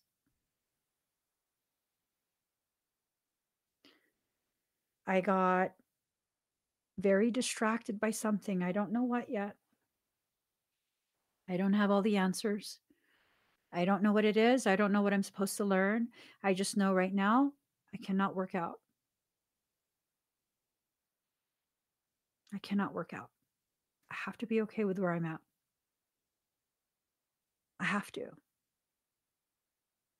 I cannot just be all one thing or all another thing.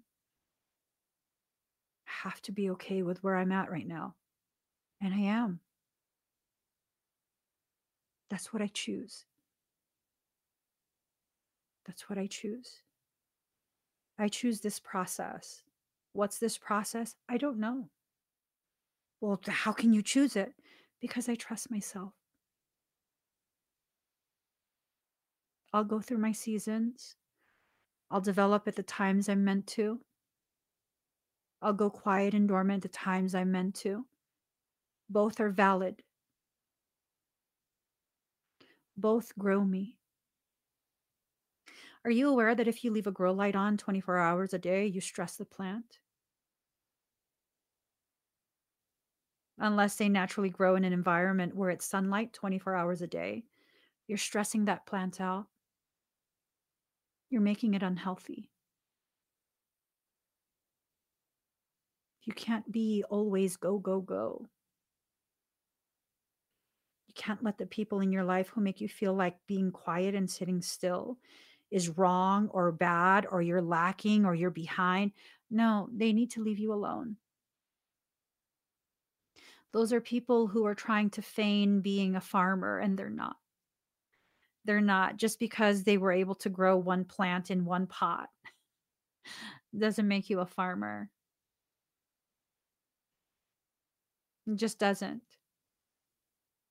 I have maybe like, I don't know, 60, 70 plants at this point. I have an entire like veggie patch, indoors and outdoors right now. I'm still not a farmer. I understand the limitations of what I know. I need to learn more. And that's where I'm at. I need to learn more. As much as I don't know enough yet. I might not ever know enough, but that's not my problem.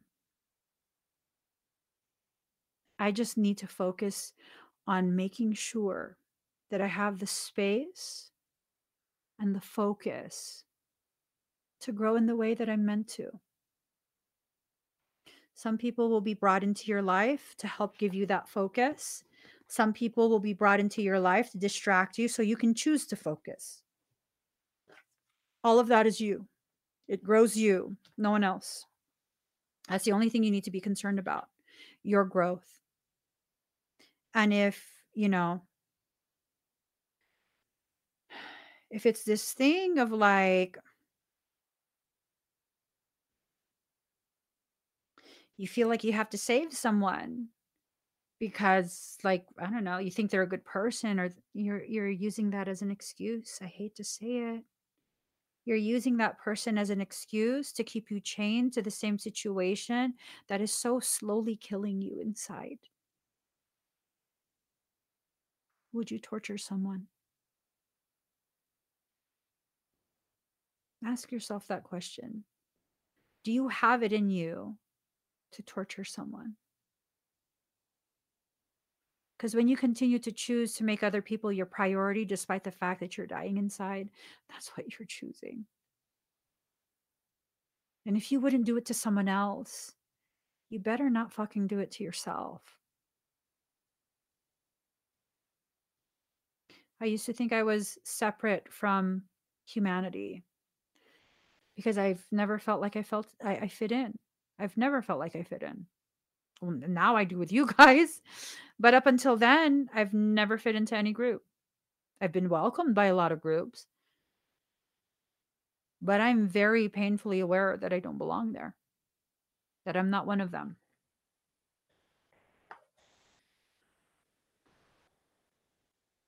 So what did I need to do?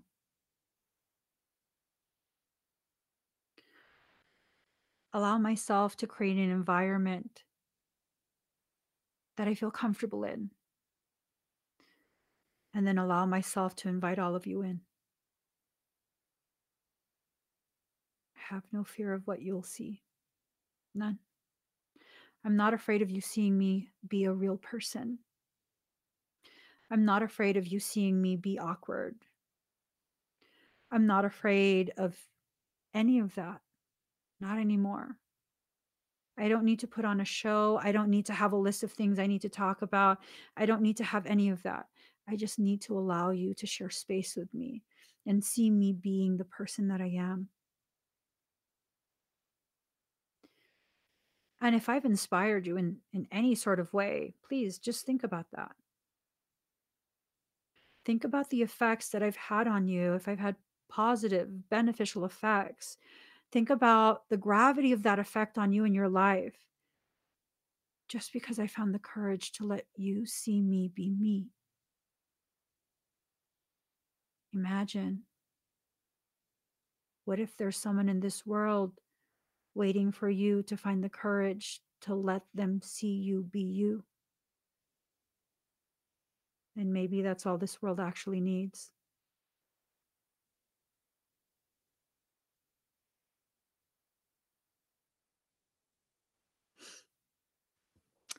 Scars into stars. Did you Google that? You speak Tagalog? You're not bullheaded. You're just growing. That's it. You don't need to apologize about anything. You really, really don't. You guys don't have to apologize for being in your process.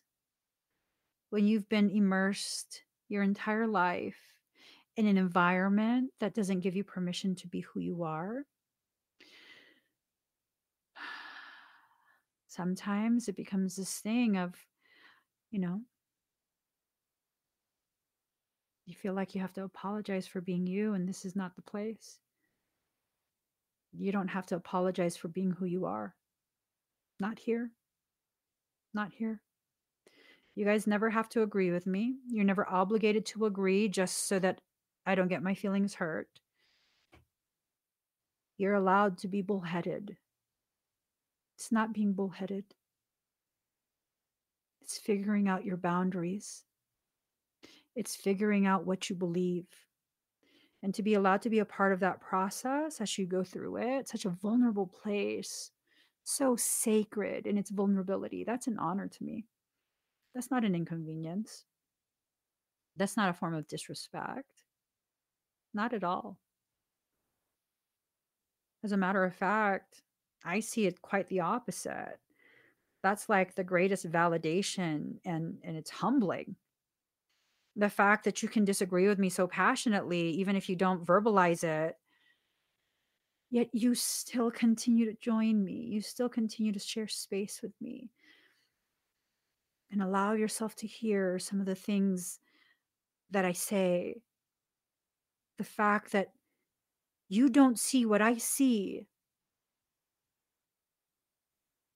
but you choose to try and understand. That's powerful. That's an honor. Honestly, that's an honor. It's very humbling to know that you could regard me in that way, where we don't agree, we don't see the same thing, but you still value my input. You value it enough to be able to choose to share space with me. And on your end, that's evidence of your growth, your maturity, your sovereignty. You have all these spiritual people talking about sovereignty and how they're a sovereign, they're a sovereign, they're a sovereign. Yet they don't allow other people to have differing views. Like, they can't be a sovereign because they don't agree with what I say. And, I meditate and you don't meditate, so you're not a sovereign. Nope. That root of sovereignty. In order for you to be a sovereign, you have to see everyone else as a sovereign too.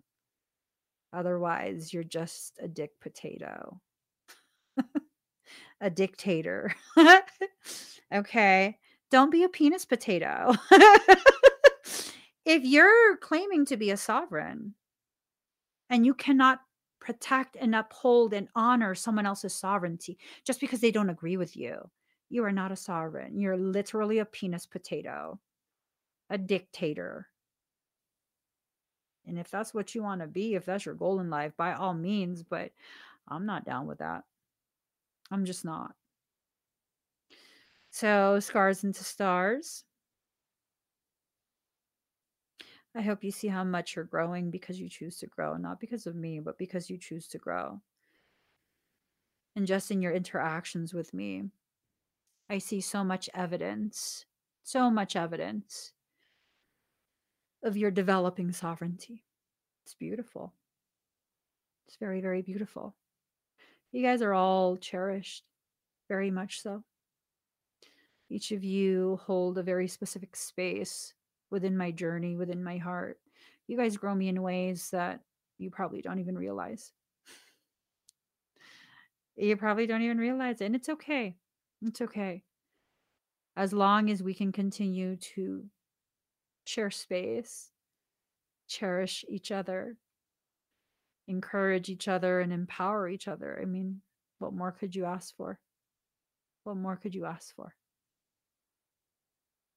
I can think of one thing. I could ask for the whole world to be like this, like this space that we share, where we can disagree and still be unified. Yeah. What more could I ask for? I could ask for that. Absolutely. We'll get there.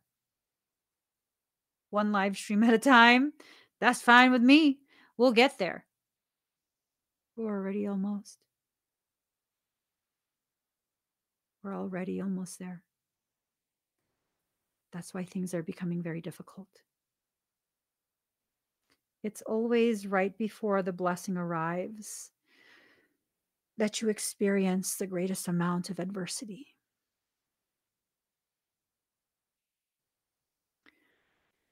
Someone asked me years ago, as my life was falling apart, I was having an implosion, and someone asked me, how can you still live stream? Like, oh my gosh, how can you still do all of this stuff and help so many people? And all of these people are doing all of these horrible things to you. And I'm like, just trust it. Like, how could you trust it? This is horrible. Emmie, you have to get upset. You have to do something. I'm like, why? Why not?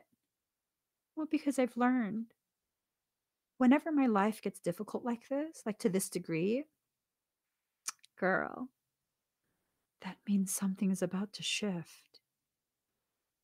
And all I have to do is breathe. Breathe and be present. Promise you. Just watch. Just watch and you'll see. And I kid you not. I kid you not. A couple days later, boom, there it is.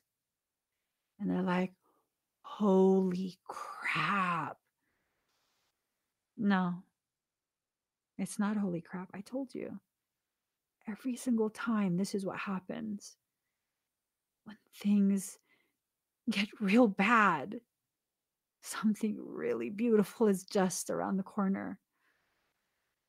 The worse it is, the greater it'll be. I promise you that. The worse it is, the greater it will be when it arrives. Creation is about balance. The farther you go into the polarity of suffering, struggle, the farther you'll be launched in the opposite direction. Success, internal peace, prosperity, abundance in all its positive forms. I'll leave you guys with this evidence of my theory. I was doing really well on Facebook. That's where I initially built my audience, right?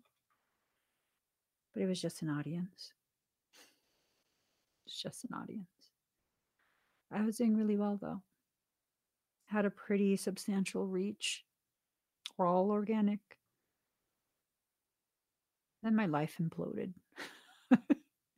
It imploded. No biggie. Just a lot of things that I was counting on to be present forever. Became painfully aware that my time with it was done. And part of that implosion had the people who were the closest to me literally go out of their way to try and destroy my business, try and shut down my Facebook profiles, Facebook page, Their goal was to take my audience from me. Didn't break me. It made me sad that people that I once loved and respected were something other than what I chose to see. That made me sad. It did. But here's the thing, I wasn't worried. Why? Why was I not worried?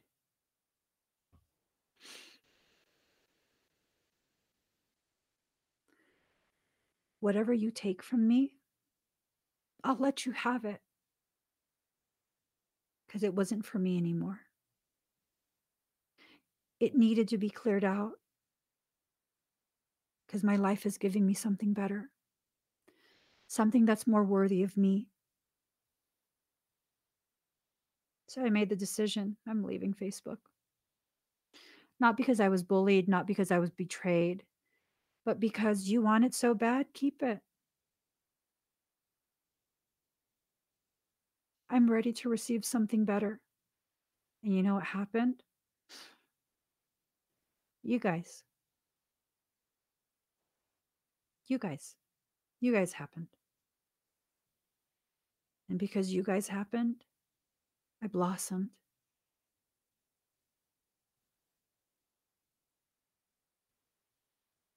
Is there a loss? Yeah, my old life. A life where I felt like I had to apologize for existing and pay a price to be allowed to be present. A life where I felt like I had to overgive in order to be worthy of your presence. It was a huge price to pay, but one that was absolutely worth it. In the end, I lost a lot, but that huge loss created a huge opening for something so much better. So much better. And here's the most beautiful part. The ones who truly were genuine in that time that I was on Facebook, the ones who were truly, truly genuine, y'all are still here with me. So what did I lose, really? May I be honest? All the motherfucking users. That's what I lost. People who were simply taking up space like baby birds stuffed in a nest, their mouths open, waiting to be fed. And some might say, damn, that's harsh. No, that's reality, baby boo. That's what I created. And that's what I had to let go of. Don't be scared. Don't be scared to leave your hand open and free creation, to take out of your hand the things you no longer need to carry and put into your hands the things that feel oh so good, the things that make you feel like you're home, the things that make you see without a shadow of a doubt your existence is fucking powerful. Not only do you not have to apologize for existing, not only do you not have to pay as in I'm sorry for being alive, you're fucking celebrated. You're allowed to be who you are. And not just allowed, but like, we want to see more of you. This person that you are, this person that you're becoming, we like it. That's powerful. Again, it cost me my old life. A life I had already outgrown. It's time for the new me to be born. At some point, I'll outgrow this life as well. At some point, a new me will emerge. And that's going to be okay.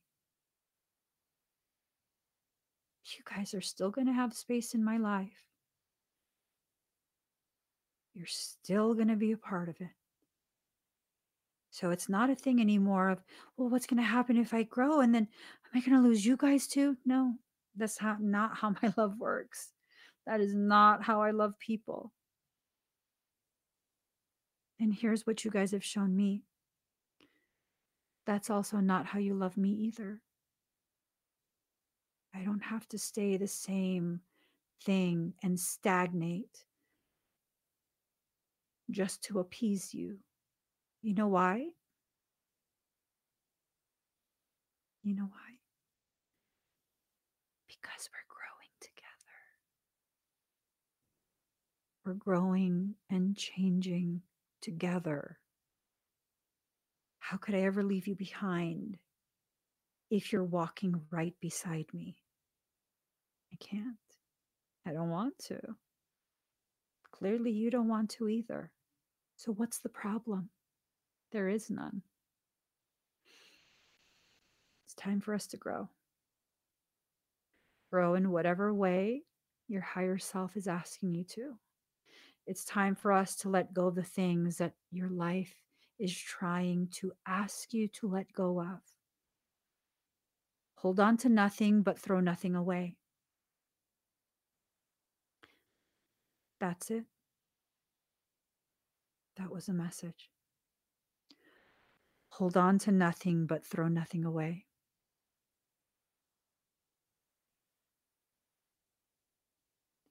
You'll figure it out.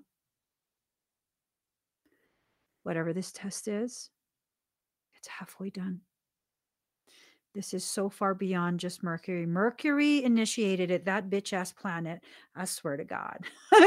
I swear to God, Mercury, you are my shit list at this point. You're not on my shit list. You are my shit list. No, I'm joking, Mercury.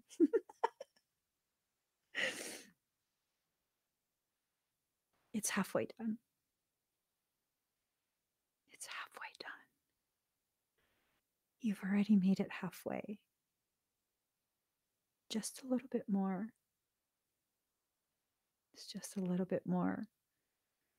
And then we'll be all the way done. And we'll be able to celebrate. We'll be able to laugh together and see all the beautiful, powerful things we did.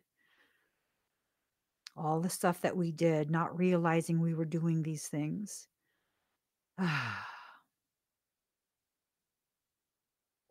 It's a beautiful life, even when it doesn't look or feel very beautiful. It really, really is a very beautiful life. Rub the sleep from your eyes. You've been groggy, but you've never been asleep. We are an enlightened species.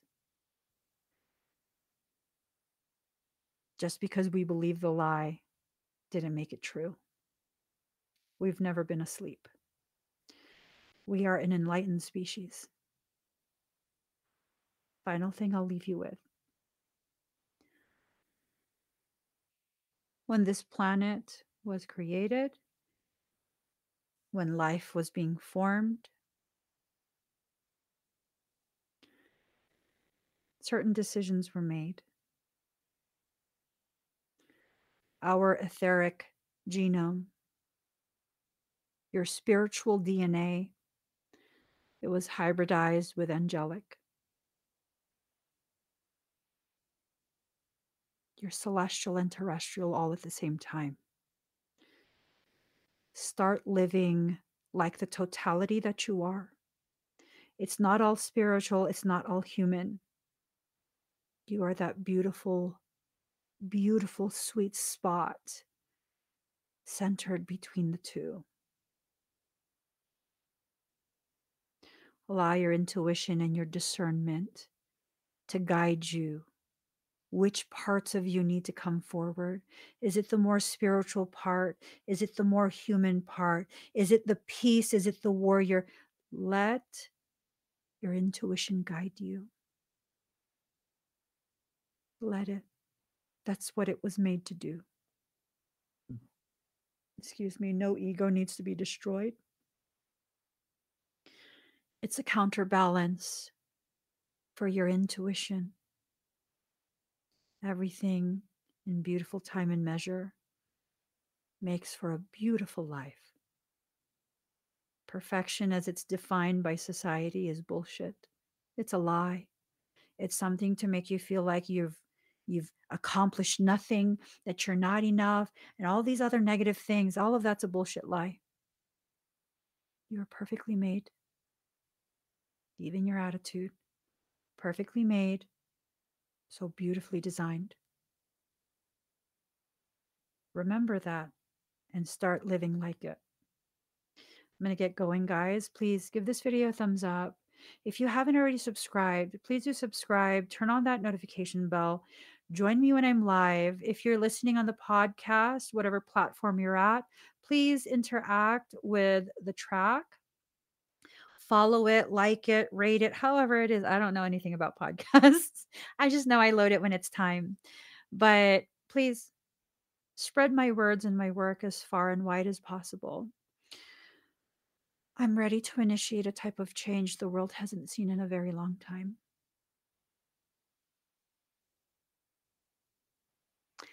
Ooh, the feelings.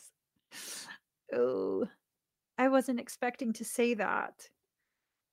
It was too much truth for me right now. But it's still my truth.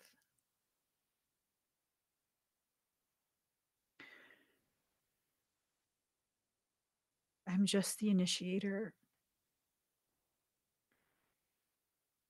You're the one that's going to carry it forward.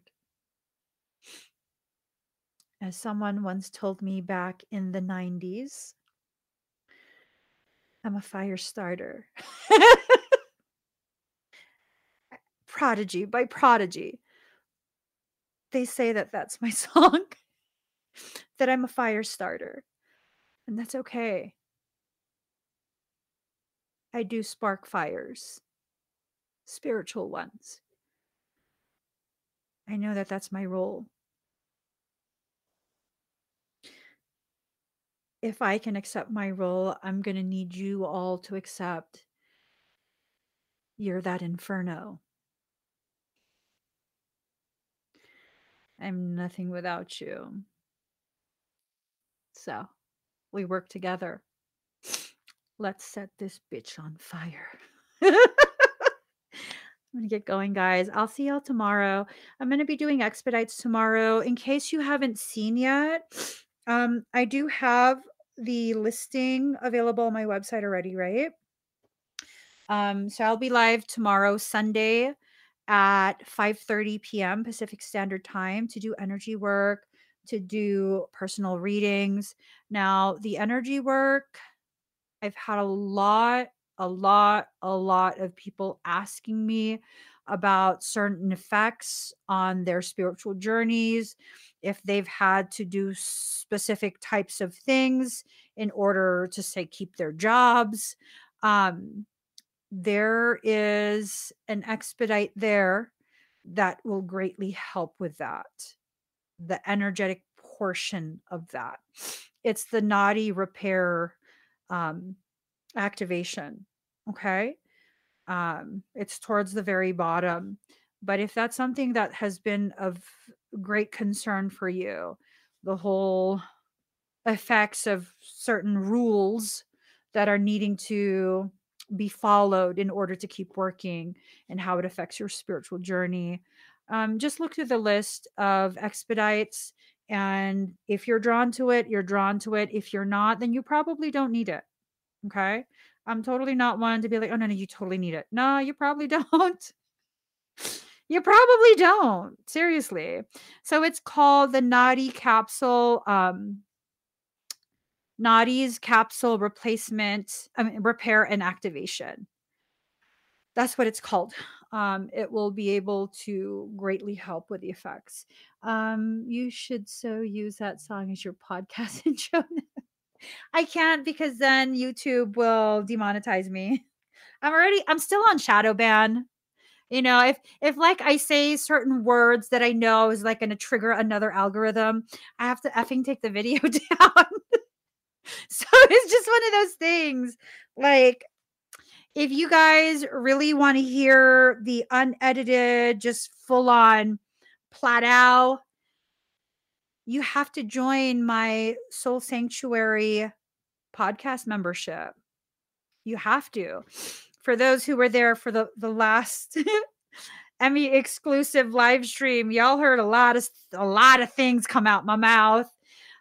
You would have to join there. If you would like to join, the website to sign up is thesoulsanctuary.love. Thesoulsanctuary.love. And you can sign up there. And I'm about to talk about a lot of different things. I got a lot of different messages that came in today. And I'm too tired to process it and talk about it. That's the only reason I didn't go live today to talk about it. But I'm probably going to go live if I have time tomorrow. If not, Monday.